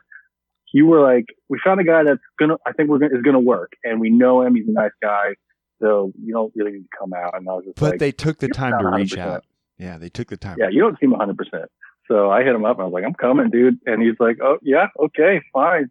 And that's what happened. I flew out there and like stayed with him for 3 or 4 days. And night one, like we ran through a song just like sitting in the dude's living room. Like I was just playing my bass, not plugged in. I think our guitar player had his electric guitar not plugged in. It was like totally low key. And we played a song, and like I played the parts like the record, and I like had learned the backup vocal parts. And so like I sang those, and like they were just like, I remember seeing their faces like, whoa, like this guy actually like did the homework, and was prepared. And we got to hang in and got drunk off Bud Light. And, I was 20, this is like such a surreal experience for me to be like sitting in this room with dudes I watch on stage and like I'm a fan of. But I just like busted my ass learning the song. And that's what I've done for every audition I've ever done, is just like, you just can't phone it in, man. Like if you want a gig, you got to do something that the other guy didn't do, whether it's make the song your own, or play it exactly like it's supposed to be, but do the backup vocal parts, or part of it's being a really good hang too. You can't be a weirdo who's like quiet or, says something offensive or anything like that. So it's a delicate balance, It is, man. Yeah. But it went really well. And like night one, they were like, yeah, I think if you want this gig, it's yours. And that was it. Okay. And so then with them, you wrote 2 albums with those guys, right? Yeah. Yeah. We pretty much like Static Lullaby and Rattlesnake. Correct. Yeah. Self-titled record, because it was like bands reforming. Like they had to the band had taken a break for a while. Their second record was like a big deal for them and for the industry. Like everyone had their eyes on them because they were like a new band that had a great debut record. Here's their big second record on a major label. The sophomore slump classic story. It was like, it wasn't what they went in a different direction, and no one wanted to hear that direction. Even though it was a great record, but like it's not it wasn't screamo, which is what they a genre that they kind of helped start. And so they kind of did a reset, and they got rid of a few members who were like the dudes that wanted to like change up the formula, and so they brought in a new drummer and myself, phenomenal drummers, this dude Jared Alexander, who is still a good buddy of mine. And good. He's in a band called Adamantium and Suicide File. Yeah. And he went on, he's Mike Romance's drummer now, and he plays with Gerard Way, the singer's solo act, and Alkaline Trio. He's like a dude. Like he's truly like an incredibly gifted musician. That's awesome, man. And you guys are still buds. So I got to come in, I got to step into this situation playing with a drummer who was just like already a dude, like he'd been doing it for years before this. And that was just like such an insane situation walking into one incredible thing about this situation is, it was like a resurgence of the band. They wanted to have this new record and call it a Static Lullaby, self-titled, because this is the band now. Yeah. And so they got a lot of support from the label. And so we did the record at Sound City. Fuck yeah. California. Yeah. Yeah. So like my first professional recording experience was at fucking Sound City. Like I walked in, there's the Nevermind gold platinum plaques and the Tom Petty and Slipknot and Fleetwood Mac. Like the whole wall was lined with plaques from and you got to record through that fucking board. Yeah. I didn't know anything about it. Like I didn't know anything. I didn't know what Sound City was. I didn't know who Rupert Neve was. Dane, that's fucking amazing, dude. I know it, man. I look back and like, it's a very surreal experience because I didn't know what it was. I didn't know what I was walking into. And they were like, this board was in that movie Boogie Nights. Remember Boogie Nights with Mark Wahlberg? When they go into the studio and they're recording like that terrible song that they wrote. This was here and this is the console. I was like, oh, badass for the movie. And then like not realizing what it really was. Like this is like $1 million console here, Yeah. And so that was an insane situation for me. And when you went into that situation, were you part of the writing process on that first when you went in? That's awesome. They were very inclusive about, like bringing us new guys in and letting us say what we wanted to say on this record, awesome, and do what we wanted to do. So that went really well. And I kind of I wrote with them basically as a bass player, like the two guitar players were basically the songwriters. They were like the ones who were coming up with a bunch of riffs and stuff like that. And I just was able to just kind of like do what a bass player does, which is bring in my complement the song, The second record, we broke it down to a 4-piece. The guitar player was tired of touring and being in the band, so he quit. And this was like not the original guitar player, but one of like these newer guys. He just didn't. It wasn't the same. Yeah. So he stopped playing with us. So it was me and the guitar player writing this Rattlesnake, and I took on like a new role as a songwriter and stuff. Tell you what, Rattlesnake's a bad album, dude. I mean that. You definitely heard the growth, the shift, the overall kind of tone and feel of Rattlesnake was so much different than a Static Lullaby. I mean, it really was a huge growth. Yeah, thank you. And I mean, I've always, metal and rock has always come very easy to me, just writing riffs like that, especially as a bass player. A lot of those riffs are just single note, Southern rock riffs. And that was a lot me. I'm proud to say, like, I was just like, I'm going to like, let's write this record. And I've always played guitar. I picked it up pretty early on with the bass too, so it was always an instrument I knew. And, so I wrote a lot of that record with our guitar player, and it came out, we were very happy with it. And, yeah, man. It was like, it didn't do all that well. I mean, it did okay, but like, it didn't skyrocket the band's career or anything like that because it was a metal record and, screaming on it. So, I mean, you can only get so far with that, but, yeah, we're super proud of that record, and I still see it every once in a while on like, best metal records from 2008 or something like that, which is really cool that people are still hearing it and appreciating it. It's amazing. And man, when I was in college, you guys were one of those bands that I had in my car rocking a lot. And I was like, anybody, I'd be in Arizona going to college at a party, someone would be listening to some post-hardcore, something like that. I'd go, have you guys heard of a Static Lullaby? They're like, what? And I'm like, I know the bass player for this, man. We went to high school in Alaska. And everybody's like, you were in Alaska and this guy's in that band? It was one of those things where I was like, yeah, I know that guy. It's a pretty surreal connection. As soon as you bring in the fact that it's like, oh, in Alaska, yeah, we grew up, it's like, what? Yeah. That's a story. I know. Yeah. Well, that's awesome, man. I'm glad to hear it. Yeah, it's pretty surreal, man. And so you did that, and then how did Dashboard start? How'd you get tied up with those guys? There's a lot in between that. I in like 2010, I think I moved to Portland. Yep. And I kind of quit Static Lullaby. They weren't really doing anything, so I was just like, I'm gonna like move. I don't need to live in Southern California anymore. Sure. Like, it's just, there's nothing here. There's concrete, and like douchebags. Yep, garbage. And so I moved to Portland, and I needed to work. So that's when the opportunity for Asking Alexandria came up. Static Lullaby had taken them out on, I think, their first U.S. tour ever that they ever did, because they're from England. And so they were like one of 5 on our tour, the little baby band, but they like were killing it. I'm pretty sure they only had demos out. Multiple times we took out bands that went on to become huge. Like, Attack was another one that was like, you guys were kind of the gatekeepers. Yeah, sure. I'll take that. But they were like one of 5, and we were like, I've never heard a band.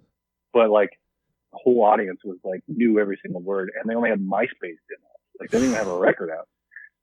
They were just sort of blowing everyone away in merch sales every night. Like, what is happening?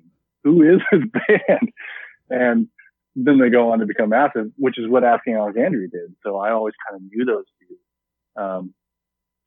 And I started actually guitar teching for them, because there was a point where Static wasn't doing anything. I was living in Portland, and there wasn't like really a lot of opportunity to like play in Portland. Of course, there's a great music scene there, but like I was touring. I wasn't like trying to stay and join a band in Portland and do that.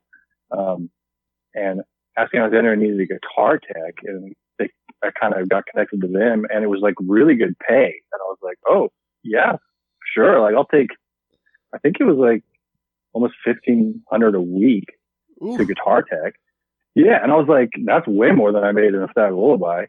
And I already knew kind of how to guitar tech because I just did what I would want out of a guitar tech. Yeah. You know, yeah. Like I would want my coils or my cables coiled up, and I would like the stuff taped out. I would like my pedal board to look legit, you know, and my guitars to be in tune. All that. It's pretty easy, you know. Mm-hmm.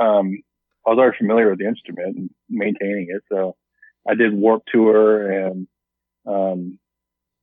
actually a lot of huge tours with that band. We got to do all like the European festivals, like Download and Rock M Park, Rock M Ring, and, tours with Slipknot and Avenged Sevenfold. And wow, I don't know. It was like next level. Does that seem like a blur? Does that part of your life seem like a blur? Yeah, 100%. Like, it's just like, it was like 2 years of like full time touring, like never going home. Cause they were killing it, and like, we just did it. And I ended up playing shows with them too, because their bass player like had like a wrist thing. So I started playing with them too, which was really cool. And it got to a point though where I was just like, yeah, I'm kind of like over metal right now. Like I kind of just overdid it, and I oversaturated myself, you know? Sure. And so I had already met my wife. She was my girlfriend at the time, but I was like, you know what? Like Portland is kind of running its course too. And this sucks because you live in Tennessee. My wife's from Chattanooga. We never got to see each other until like I was off tour. Did you meet on tour? Yeah. So like our friends technically on tour. I was touring with a guy who was dating her cousin, and she had set them up. And he was like, you know what? I'm going to return the favor. I'm going to introduce you to my girlfriend's cousin, who I think you would get along with really well, because she's super fucking cool, and you guys are into the same shit, like Star Wars, and you both like a lot of the same music. And so he made her come out to a show. I was on Warped Tour. And she didn't come out till the end of the day. So like, she didn't come out to like hang out with bands or get in for free to Warped Tour or be on side stage or any of that shit. She came out the end of the night, and like we went over and like sat together and just talked for hours. Close down time. Yeah. She came at the end of the day, and I was like, wow, that's already like a plus, you know, like she's not just like a scene chick. Nope. Well, there's plenty of those around, and like that's not my interest, you know. So she was amazing. We hit it off, and it was all long distance until I was like, you know, fuck it, I'm gonna move to Tennessee. Like Nashville's there, that's like a hub, you know. Yeah. And a great like place to kind of seek my next opportunity as a musician. That's beautiful. How long you guys been together now? 10 years. 10 years. 2010 is when we met. Yeah. Congrats, 2010. Man. Thank you, man. She's amazing. And you got one dog? And yeah. We had a long-haired wiener dog named Luna. Ah, little one. Yeah. Me and my girl been about 10 years, just the same, little over, and we got 2 big dogs. So we're big dog people. I'm a large man, so it kind of helps. I always feel very strange around small dogs that couldn't carry a frisbee. Yeah. She's a psycho, man. She's very active, but like, you know, only when she wants to be. She's mostly pretty chill, but when she gets hyped, she goes wild. Beautiful. Beautiful. Great. But yeah, I was, you know, I played with this band called, I'd played with this band called Of Mice and Men for a while too. Yep. I'm very familiar. They were old friends. And well, interestingly enough, we toured with Attack, and we had a touring guitar player in a Static Lullaby play for us, and he met the lead singer of Attack, and they kind of became buddies. He got kicked out of Attack and started Of Mice and Men, and was like, hey, Phil, to our guitar player, like, hey, do you want to like be in Of Mice and Men? And he said, of course, let's do it. And they went on to a lot of success, and their bass player quit. Their bass player quit like I was like sitting in their back lounge on Warped Tour with them. This was like, they were on the tour and I was on the tour. We weren't together though.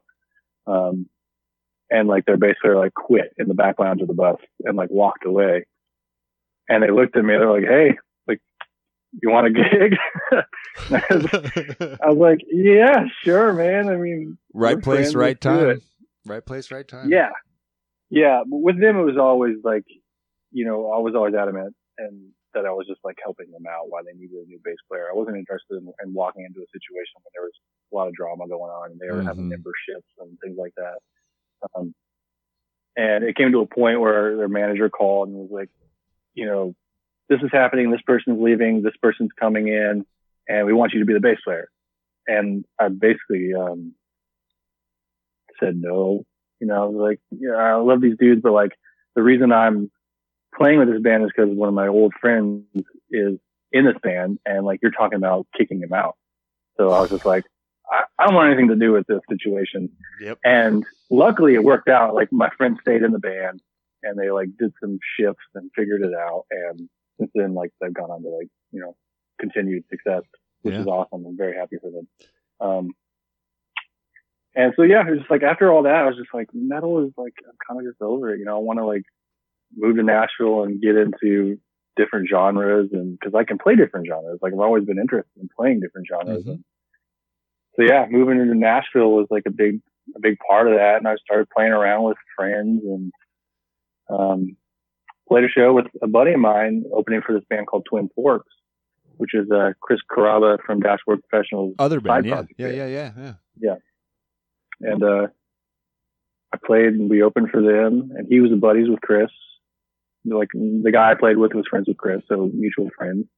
And Chris came up after the show and was like, we need to play music together. Like that was, that was great. Like I really enjoyed it. Would you be interested in playing music with me? And I said, yeah, obviously. Yes, of course. Anytime. Let me know. 100%. We exchanged numbers and all that stuff. Yeah. And ever since then we've been playing together. I play in Twin Forks now. And then when Dashboard kind of got back together, they had taken like eight or so years off. Yep. And they would get back together and they needed a guy to go on tour. And I was just like, I do that. Like, sure. It kind of just all fell in, into place. And so, you're doing kind of, you're in Twin Forks, and are you doing writing duties with them as well? Or are you just kind of doing the same thing with Dashboard as just?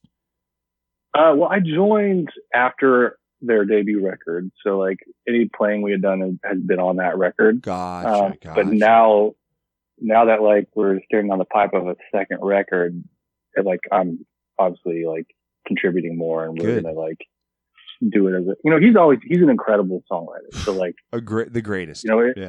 If it ain't broke, don't fix it. Yeah, 100%. Like kind of situation. Like yeah. I'm not gonna come in and be like, I demand that I have like 1/4 writing credit, I just kind of, also curious about your contribution and I mean, you seem like a guy who likes to write, likes to compose, likes to formulate these ideas into something tangible, right? I mean, it seems like you enjoy that part of the process as much as the playing part.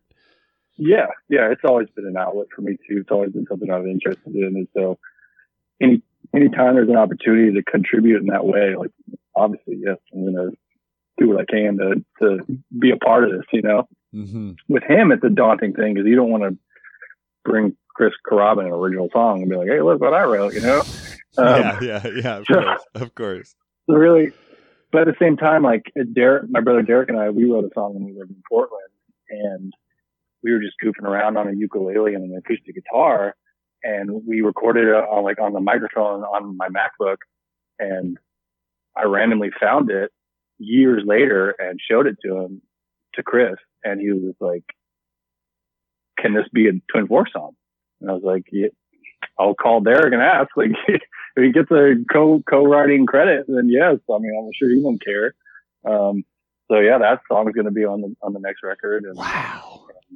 And that was just kind of a start. I was like, okay, maybe I've got a little more freedom than I thought or, wanted to. So yeah, I mean, with Dashboard's different. That just flows out of him. Like, he just like, he wrote like for this last record, he wrote like 40 songs and like we kind of just picked pin that sounded the best or went cohesive enough to be on a record, you know. That usually happens on a lot of writing cycles, man. A lot of songs get written that never get heard. Yeah, truly. And he's got a wealth of those. And so like, it's always fun to like go back in the archives and try to find at least a riff that's like cool, or a line in a song that we can use or something like that. Yeah. He's always been very cool about that. He's got a whole studio in his basement, and that's where we record.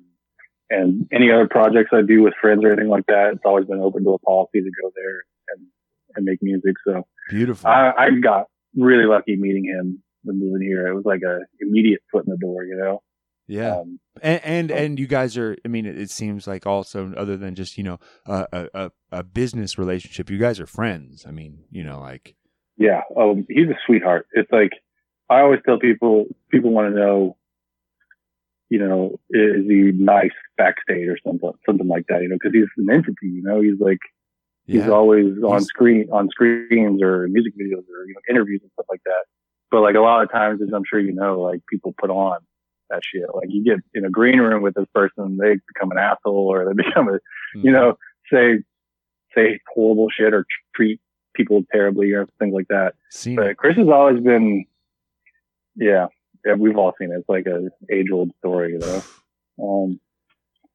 He's been just always super down to earth and super nice to his fans and super cool to people walking into his world, you know. And good. I mean, the dude is like seen some shit. Well, yeah, sure. Yeah, and he seems like someone who's still truly.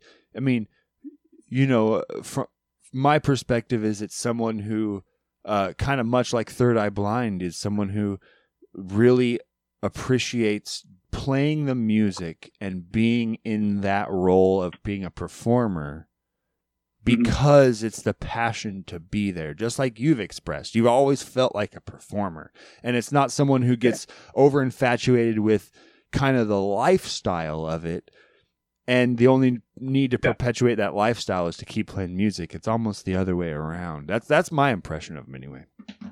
Yeah, funny enough, we did a tour with Third Eye Blind. It was like the band's Dashboard's first big summer tour after reuniting. And it was a co-headliner with Third Eye Blind. And I was like, wow. Did you get to meet Ben? We're going on. Did you meet Ben from Third Eye Blind? Ben. Who is it? Isn't that the lead singer's name? Ben? Oh, Steve. You mean? Oh, no, Steve. Steve. Shit. Yeah, Stephen Jenkins. Yeah, Jenk. God, I don't know why I thought Ben. Yes. Did you get to meet him? Is he cool? Oh yeah, we did a whole 2-month tour with the band, so we got to spend a lot of time with them, and they were all very cool. Stephen Jenkins is an interesting person, and I don't like. Part of me doesn't like going on tour with bands that I like, because never want to meet your heroes. Well, that's part of it. Like there's situations like that, but they're also like you see a band every single day. You become friends with them. It just feels weird to like be a fan after that. You know, it's like you can appreciate what they do, what they've done. But like after hearing Semi Charm Life 40 times, you know, in the span of 2 months, it's like, okay, I've heard the song. Like I know what's up, and I know the guy who wrote it, and like it feels weird to be like, this is my favorite record of all time anymore, which it was, and it still is. It's like it's a seminal 90s record, you know, that self-titled record. Hell yeah, man. Top to bottom, like the production on it is amazing. The songwriting was incredible, of course. But Stephen Jenkins is weird. He was famous in the 90s when there was like money to be made on CD sales, and he was like dating Charlize Theron, and you know, he was like in that scene. You know, he was like a dude. So he's just an interesting dude. Like you can't relate, and he's nice, but like you have a conversation with him, and he's just like he will just like talk about what he wants to talk about, regardless of what the conversation is, like the context of the conversation. You know, it's like it's a crazy hot day today. Like I wonder if it's gonna be hot on stage tonight. He's like, yeah, I went to In-N-Out and I got a double-double and it was really good. And then I met this fan and we were talking and it was really cool. And you know, I'm gonna go on a skateboard ride. See it. And it's just like, what? That he like doesn't answer your question, you know? Yeah. Yeah. But again, he was a super nice dude. Like, he wasn't like an asshole to anyone. Like, I won't go into details about things that go on backstage. Oh, of course, yeah. everyone has their moments, you know. And it's not my place to call anyone out on what they do, but you know, they were very cool. They were very nice people. I got to see weird. They came through last summer on their last tour with Jimmy Eat World, and I got to that was a pretty neat show. That was in the Moda Center here, but they did a third, you know, like third of it was off, and it was just kind of in the round almost, and it was awesome. Yeah, we saw that show as well. It was great. Oh, you were here? No, we were in Nashville. Oh, Nashville, but same one. Jimmy and played Nashville. Yeah, Jimmy Eat World band. Yeah, that's another band that I'm kind of infatuated with in my older years. Same. That's another band that holds up. Dude. They're like, studs. You know, only like 1 in every 5 bands from that genre and that era hold up. Like, you know, you can listen to Futures or pretty much any of the records front to back, and it's like, there's nothing lame about this at all. There's nothing dated about this at all. No. And that's another situation where like, Chris and Jim from Jimmy World are friends. So like he's been to our shows, and like he's come to the studio and they've done stuff together, and it's very surreal meeting Jimmy, you know, Jimmy from the guy who eats world. I couldn't even imagine actually like getting down and just like, hey, I'm Jim, not I'm Jimmy. Like, yeah, truly. Woo. And I've always been like I said, I'm an introvert for sure. I can have conversations with people that I know, but when I like walk up and introduce myself to an entity, someone like I grew up listening to, or someone who like, even like someone who's just like a dude and like who I probably should know from my career, like you thinking like a networking thing, you know, it's like, I'm always just like, I don't know what to say to this dude. Like, you know, it's like you try to have a normal conversation, but like, they just like, you know, they have conversations all day with people trying to get something out of them, you know, or trying to like, or who are like nervous or blown away by their presence. Yeah. So you try to be like normal and not be like, oh, you're incredible, or I really love what you do. There's a fine line. Well, sure. I guess I actually so you've been in the presence, you've been around of truly not just a couple, but a lot of those entities, right? And it's probably hard. I mean, I'm dealing with this now. I can't say anything, but I have one of these scenarios that is pending that I know is coming, and I can't help but not want to shake, or can't help but shake the feeling that I'm still a kid from Alaska in a tiny town who has, I mean, I can't help but feel like, you know, you probably feel, this is all hard work for you. Like, you've put in all of this as hard work. Like you said, every audition you've grinded for, and you've prepared tooth and nail for, and it's not something that, like, I don't feel like it just came naturally to me. I had to work to be where I'm at.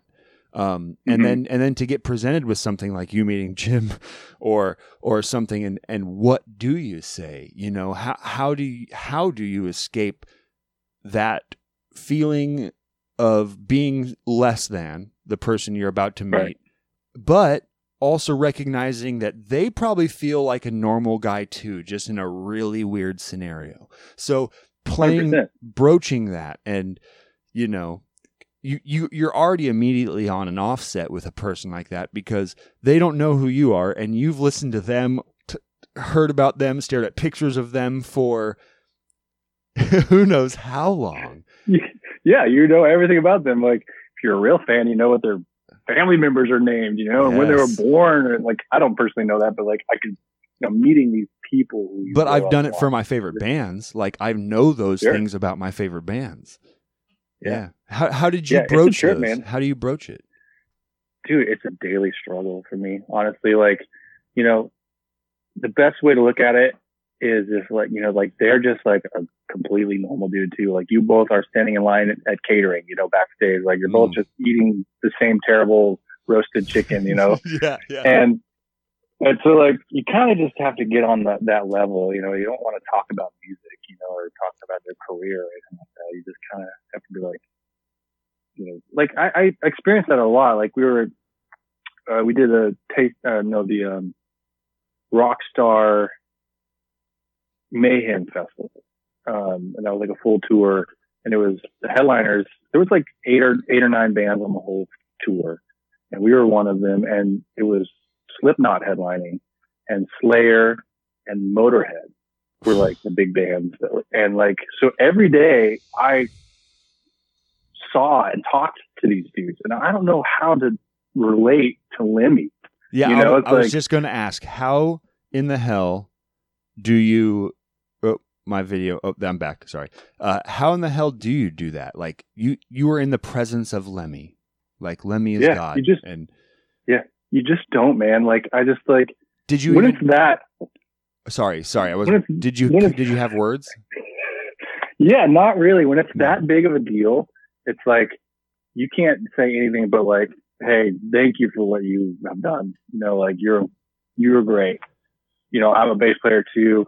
And I actually had a great experience with Lemmy. He was standing over by his guitar shit, and I was just like with his guitar tech talking to his tech, and they were just kind of lollygagging. And I was over there, and I was like, "Hey man, y'all played great today or yesterday or whenever their last show was." You know, every day I went and I stood in a security barrier in front of Lemmy and just watched. You know, like I got the opportunity to see a legend, so I wasn't going to let that pass. I just watched him every day on that tour. Finally it was like, "Hey, I love what you do. Like, thank you for being an incredible dude. And like, your show was great yesterday." And we kind of just like talked a little bit. And the biggest thing was, I was like, "I love your bass. Like this he's got this amazing like wood carved Rickenbacker bass." Mm-hmm. And he let me play it.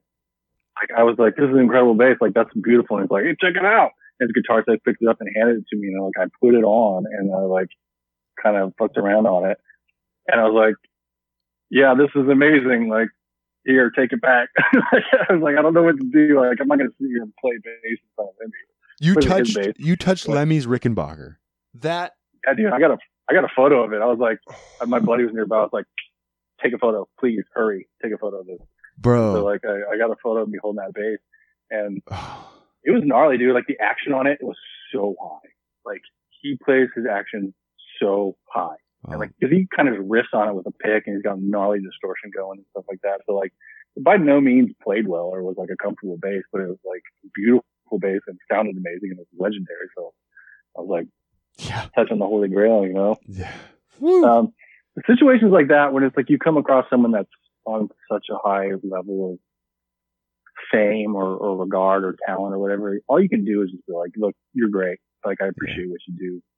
Thank you for that." Another instance similar to that, we were at Soundcheck, which is like a facility where you can rehearse and do your full production in this big room before you go on tour. And we were getting ready for a tour, and we walked into Tour Supply, has a storefront there where they have gaff tape and batteries and all that stuff you can buy for tour. And we walked in, me and a buddy walked in, and Victor Wooten was in there, and he was looking at tuner pedals. And he was like, "Hey, you guys play music?" And we're like, yeah. Like, I play bass actually, you know, I'm a fan. And he's like, "Oh, cool. Perfect." He's like, "Do you have any experience with this pedal?" And it was a Boss TU2, like standard issue tuner pedal. And I was like, "Yeah, it's a great pedal." It's like, it's the workhorse, you know, like literally everyone has one. Yeah. And he's like, "Cool." He's like, "I've never used a tuner, like, but the band is making me use a tuner on this tour." And I was like, "What?" He's like, "Yeah, I'm rehearsing down the hall with Bela Fleck and the Fleck Tone, and like they're making me get a tuner because like some song had to be like super accurately tuned or something. I don't know the context, but like he didn't know anything about Boss TU2 tuner pedal." And so we were just like, "Yep, it's going to be great." He's like, "Cool. Thank you so much. I'll buy it."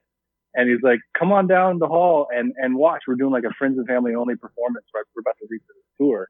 And so like, we just like awkwardly followed him to their rehearsal space and like sat there and watched Bela Fleck play this set. And that's all we knew to do. Like, I'm not there to like try and like be like, hey, Vic, let's give me lessons or like take us on tour. All you can be at that point is like just revere a person and be like, hey, you're great. Thank you. So I have to ask, because I've always been curious to this. Is Vic taller than he seems? No, he's a tiny little dude. Is he? Yeah. I never know. I've never been sure. You look at him and you can't tell. I mean, his presence is larger than life for sure. Like, he's a very impressive dude, you know? Yeah. But he was shorter than me. I'm 6'1", 6'2", and he was like, 5'9" or something. He wasn't terribly. But stature wasn't. But he's not like. But he's not like 5'1" or 5'2" or something like tiny guy. No, not terribly short. No. Oh, okay. Yeah, I struck me as pretty normal, but like at the same time, I was like kind of trying to register my brain with what was happening, which was you're talking. Wouldn't ask me about a tuner pedal. And not. It wasn't like it was a TC Electronics or some other brand. It was a Boss tuner. Yeah, it was not a boutique compression pedal or like a delay or anything. It was like a tuner. And Victor Wooten doesn't use a tuner, which is all the more incredible and adds to the legend of Victor Wooten. Like, of course, he tunes by ear, you know? Yeah, everything's by ear. Well, when you watch him do his harmonic Amazing Grace tapping medley thing, and he's sitting there and plays and then boom, and tunes down the notes so he can get it, and then boom, and tunes it back up as he's playing, and you're just like, well, shit, he's good, as Billy Madison would say. Okay, he's good. Yeah, he's good. He knows his instrument. That's for damn sure. Funny enough, Amazing Grace is what I learned from my Berkeley audition to get into the school. I learned his version of Amazing Grace. Yeah. And like, of course, I didn't do like, he goes into this rhythmic the bum bum bum bum. Yeah. Yeah, he does. Yeah, he starts shredding, like, and I certainly didn't do that, but I did figure out all the harmonic part to like play the Amazing Grace part, and I kind of went into my own funk jam after that. But cool. That was like one of the harder songs I learned earlier on. It's like, right, if I'm going to do this audition, I'm going to do it right, That's a heavy piece, man. That's a heavy piece. So what do you have you have anything coming up? I know that there's not a lot of playing and stuff happening right now, but music coming out, you have anything you want to kind of performing in? Yeah, there's a lot of really cool things happening. This lockdown has been an opportunity to kind of like collaborate in different ways. Yeah. I recently recorded some songs for the new Dashboard record. He hasn't like announced a new record or anything like that, or what the context is. So I don't want to like, I'm not my place to announce anything, but I did record a few songs that required bass guitar for the new record, and that was really cool. And then we're doing the Twin Forks record. We're starting to write and demo that out. I've actually upgraded my home recording rig recently. I got an Avalon DI. Oh, beautiful. And a Universal Audio and Apollo Duo Thunderbolt interface. So this was like an opportunity for me to be like, look, like clearly playing live music is not the only way that I can make money doing music. Like, it's just not feasible. Like, even when I'm older and don't want to tour as much, there needs to be other ways to make music or make money playing music. Sure. So upgrading the home recording rig was like a big part of that, because a lot of mobile recording is done these days anyways, Mm-hmm. like people pay you to put bass tracks on something instead of having to go all the way to their studio and do it, it's just as easy to do at home. So yeah, I'm working on upgrading that. I'm got a couple bands in the work. You know how like you go on tours or you play shows with friends and you meet other fellow musicians and you're always like, we should start a band together. It'd be amazing to do like this super group. And like, hey, I know this guy like from this band, he would do it. And I know this guy from this band, he would do it. Yeah. So there's like a few of those in the works. Like, cool. We were all at a bar one night. This was like last year, a little ways ago, but we were all having drinks like around a table and we were like talking about how much we want to play stoner metal, and just like do, fun stoner metal riffs. And like, we realized that like in that circle was every single band member that we needed to like do this band. Cause it was all like dudes that toured and played instruments. And we were like, well, there it is. Let's do it. And then we like a buddy of ours, this guy Anthony from band Seosin and Circus Survive. Yeah. Seosin's huge. Yeah. yeah, we were like, let's, we just had done a tour with him and his band. We were like, let's just get Anthony to sing. We asked him if he would want to do a song. We were thinking about doing different singers on every song, but he was like, can I just be the singer of the band? And we said, yes, absolutely. Let's do it, So it's like members of that band, Bayside and Saves the Day and Group Love and myself and Anthony. And from Seosin, yeah. It's called Dirt Wizard with 2 Z's. And it's going to be a stoner metal riff band. And that's like something that we're finally like setting our attention to. And you look stoked for it. Oh, dude, it's so much fun. Like, I haven't played heavy music in a while, just because of what I've been doing with Dashboard in Nashville. So it'll be fun I started writing riffs pretty much immediately and like it flowed very easily, and so Good. I think it's going to be all right, Dirt Wizard. That's fucking amazing. I'll be looking out for that, man. Yeah. All right. Well, sure. and then what other? So I kind of want to transition. I know I've taken up a bit of your time. I don't know how you're doing, but for time I as think far we're as good. Yeah. I mean, we've been going. I'm not worried about it. We're going to be going like 2 hours already, which is awesome. I didn't think it was that flew long. by. Yeah. Okay. So hey, you talked about being a Star Wars fan. I'm a giant Star Wars fan as well, and a nerd in a lot of other ways. What are some of your other hobbies besides music? I'm curious where a 34-year-old Dane sits and what he does when it's not music. Yeah. I would say I'm a huge movie fan. So is my wife. So like we kind of like stoke each other on that, watching movies. And she was always into things like Star Wars, and we both love Harry Potter, and we both love, certain directors and certain franchises. So like it all just kind of fell together, in our marriage. Like we just kind of are happy about it together. Yeah. So we love watching movies. I got really big into collecting vinyl. Same. About 10 years ago, I think. It's like 10 or 12 years. About 12 years ago is when I started. Gotcha. And, everyone kind of has like a handful of records. Like even if you don't have a record player, everyone's got like a few records that they inherited from their parents or that they found at a record store, and they love this band, so they just bought it. So I started that way, but then I got really into it when, an old friend of mine, Caleb Shields, he's from Alaska as well. I love Beans, and he's been on the pod. He's actually supposed to be on in a couple weeks, so. Awesome. Yeah, he lives there in Portland. Yeah. So we hang out. I've gone to a few of his shows as much as I could see when he plays. He's been over to my house on the podcast, and yeah, Caleb's a good guy. Great dude. He went to a garage sale and he came back with a couple of records from bands he knew I liked. There was like a Coheed and Cambria record and Taking Back Sunday and a few others. He's like, I found these at a garage sale for $5. I know you like these bands, so like here, add them to your collection. And I was like, hell yeah, dude, thank you. And I looked, eventually I was like trying to track down another record from a band I liked, and it was like selling for $200 on eBay. And I was like, why is this going for so much? It's just a vinyl record. Like I was not aware that there was like an aftermarket for rare records. Yeah. And I ended up looking into these records that he bought me for $5, and that $5 Coheed and Cambria record was like a $280 record on eBay. And they were both first presses, like the Taking My Sunday, Tell All Your Friends was the first press. And these were like selling for serious money.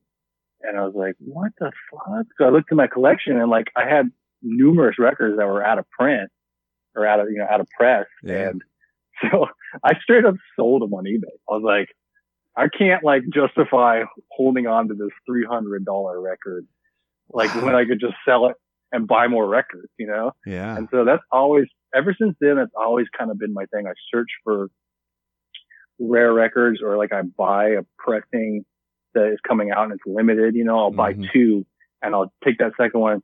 I typically don't sell them, but I'll like try and trade them for other records that I want. Sure. On message boards and things like that. So because of that, man, my collection grew exponentially, and my passion for it, and I just got really stoked on it. Yeah. It's hilarious that part of the thing of starting when I started this podcast with Jason Smith, we were roommates for a long time, and we actually moved to Portland together for music. He was a lead singer and I was a bassist in our band, and we moved here as a band to try and get that shit going from, so we started the podcast together. And part of the impetus for doing it was we love music, we love vinyls, and we both love radio. So that's part of the reason why I've never gone video on the podcast, because I love radio. I love the part where you don't have a visual aspect to take away from what your ears, the actual work that your ears do. Most people lose that listening part because they want to look at everything. And that's totally that's what I love about vinyls, that the warmth. And so something we did for a long time, which I still haven't reincorporated now after we're doing distancing, was we would take vinyls out of our thing, or a guest would come over. Like last time Caleb came over, he brought 3 or 4 different vinyls, and we played vinyls live on the podcast. And I love it. And I have my record player just right behind my camera, like right there, sitting open. I'm looking at a shelf of probably 300 plus vinyls at this point, and it came from me at a time when like I needed a hobby and I was touring full time. And we were living in Chattanooga, and we were basically like not paying anything for utilities or rent or anything like that. And so like all this money I was making from touring, I put into like upgrading my turntable and my sound system, and like buying a shitload of records. And I got like kind of how I was talking about how like, I don't really focus and put a lot of detail into things unless I'm passionate about it, something I'm interested in. And vinyl became that for sure. Like I got a nice record cleaner, and I put every single record into, I clean them and I put them into like high quality anti-static sleeves, and everything is like clean and like cataloged. And I'm super anal about it, and my wife hates it because she just wants to like put on a record. But I'm like, all right, you got to lay it down. Don't touch the record. Keep your hands on the side of the, the disc, and then you got to use this anti-static cleaning brush before you put the needle down, because it's an expensive needle. You don't want to damage it with dirt and dust. And she's just like, oh my God, I just want to listen to a record. I know. You psycho. I know. It matters though. It matters. Hey, and then are you using out of your record player? Are you running through a tube preamp before you go into your stereo? Have you done that yet? Well, I bought an integrated one, just because I know, I had a sound system. I wanted to do everything all in one, like be able to watch movies with this sound system and like put everything like in my home entertainment center. So I bought a receiver that has like a built-in tube preamp in it. So like I have not had to run an external yet, but I've always wanted to. Like part of me is like, wonder if I can get a little more juice out of like an external preamp. You can. Kick it up a notch. They make really nice little tube preamps that are just your intermediate boost preamp, and the tubeness adds warmth to it. My brother-in-law's an audiophile and a huge vinyl guy, and he just got one. And man, did it change the warmth of that. It's not. They're not terribly expensive. No. I mean, the hobby is a very expensive one. Like you can pay $5,000 for a turntable. You can pay $2,000 for a preamp. You can pay $1,500 for just a cleaner, like a record cleaner, like a vacuum powered cleaner. So like it's a gnarly hobby for sure. But you can also find budget stuff that like scratches that itch and like is perfectly fine for your standard. I would call myself like a low grade audiophile, low to mid. I care about the sound and have a nice gear, but like I'm not paying thousands of dollars for. Not quite a Henry Rollins style. Yeah, not quite. Yeah, I sold him a record actually. Oddly enough, like he bought a record from my Discogs, and I was like, I saw the name, I was like, Henry Rollins, and I was like, is that the Henry Rollins? He was out of California, so I searched the address, and it was like his like art installation studio he's got in like downtown LA is where I was going. I was like, holy shit, that's fucking wow, that's insane. Yeah, it was a weird little interaction. I was like, yo. I think I sent a message or like I wrote a message in the package with the record, and I was like, keep up the good work. I don't know what I said, but I did acknowledge the fact that it was Henry Rollins. If you ever get a chance, look at, there's some stuff online about his home stereo system, and he has $100,000 speakers in his home stereo system. I mean, honestly, I have no doubt that if money wasn't an object, I would. That's what I would be looking at right behind you right now. It would be just it would be gnarly for sure. Yeah. Like I try to moderate it. I put most of my money into music related gear and stuff like same. that, you know. But I do love collecting vinyl, and in the same vein, I also collect screen printed art, like pop culture, like hand numbered art, like that people release, like the company Mondo Records. Well, it's called Mondo Tees. There's like a company that ran out of Alamo Draft House in Texas. Gotcha. And they were like selling t-shirts in the lobby of the theater, and it grew and grew. And now they do like limited edition screen prints of like movies for like showings they do. And they get these big artists like, Tyler Stout or Aaron Horsey or these dudes to like do these limited, like out of 100 screen printed designs for this movie or something. And there's another huge hobby for that. Like those are really hard to obtain, and you got to like get them when they go on sale and be lightning fast buying them. And so, I collect those as well. It's just kind of like another nerdy aspect of pop culture that I'm fascinated by. Man, well, it looks like we're going to have to do a whole second episode on movies and pop culture and vinyls, because I'm in the same, and I think we could talk about it for hours, man. Yeah, I'm sure we could. I'd be happy to, man. That's like a whole nother subject that I know we're not even like really barely breaching right now, but that's like basically, other than like playing music, like, yeah, like Gotcha. I'm into movies and pop culture, and, you know, I'm not like obsessed with it, but like it's certainly like an outlet, and we love it. You know, we love watching movies, and we bought a house last year, and I've got a TV that I was planning on putting up, but we walked into the house and the original owner had like an entire 100-inch projector theater set up in the living room. Oh, wow. And they left it with the house. We left it with the house. And so basically, like, my TV's been sitting in storage ever since we bought this house, because we've got this insane 100-inch projection going on. It's like a movie theater in our house. So that's amazing. We're living the dream right now for sure. Man, that's such a beautiful thing. Well, hey, I'm realizing I'm running out of time on this, and my battery is down to like 5%, which is the worst limiting factor for doing one of these is battery life. For sure. Yeah, I feel it. But anyway, before I go, I read obscure, nonsensical poetry at the end of every podcast, and so I'm going to read I'm going to read a couple little nonsense poems real fast. Please do. All right. Blame forth wented, sithering, skunderblast, thisk away. Harfers list, zoit, thunder snatched, norbudding thus, implude display. Darplian uplouded, Mithus trampus, Parnac, wingnuts, Egerdine, Clush, qualsh, quimbombified, Carbolic, fall squashed, quenching scream. That's beautiful. Yeah. No idea what it means. And that was by Gary Smith. Okay. Yeah, such a normal, boring name for such a eccentric person. I know. And then here's one more. I found this, and I immediately fell in love with this podcast, with this poem. Branches float on trees, like shaking an orange that's too hard to squeeze. Whisper whims sharp off the tongue. This poem's over before it's begun. Yeah. That's a good one. Yeah, and that's unknown. I couldn't find an author for that. So I searched it and I couldn't find an author, but that one was pretty neat. Yeah. Yeah, I recognized all those words. Unlike the first one. I got about 25%. The first one was one of these. I like doing nonsensical, unstandard poetry, and I found that, and it was a bunch of words I'd never even heard before or spoke. So I had to pull that one.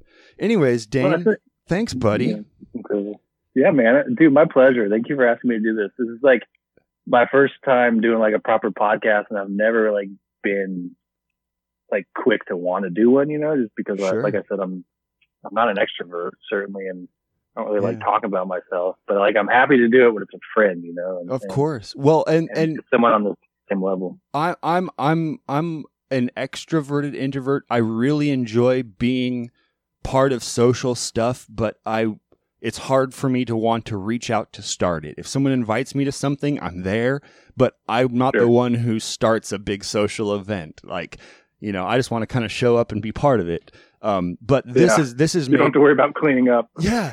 This has made this has made me a little better at reaching out because I get to something about the control aspect of it I think tickles me a little on the inside. Plus I am so fascinated with just the psychology of what it takes for someone to be a creator and get past everything that kind of naturally rises and tells us to not do it. So yeah, 100%. It's always interesting. You're a fascinating guy. I've been following you and your music career for a long time, man. And it's a pleasure that we know each other. You're such a rad dude. You're humble and like you said, treat people like normal guys and don't want to talk about them too much. This is kind of one of those things where I wasn't sure how to approach it, even though we came from the same hometown. You're kind of like you're a dude to me. You're a dude. And it's awesome, man. Thank you for the time. That was very kind of you to say, man. I appreciate it. Thanks so much. Anyway, I will send us off here and, let's do this again soon, man. I'll message you and I would love to talk more. Yeah, likewise, man. I love it. All right, Dane. Have a great one, man. You too, bud.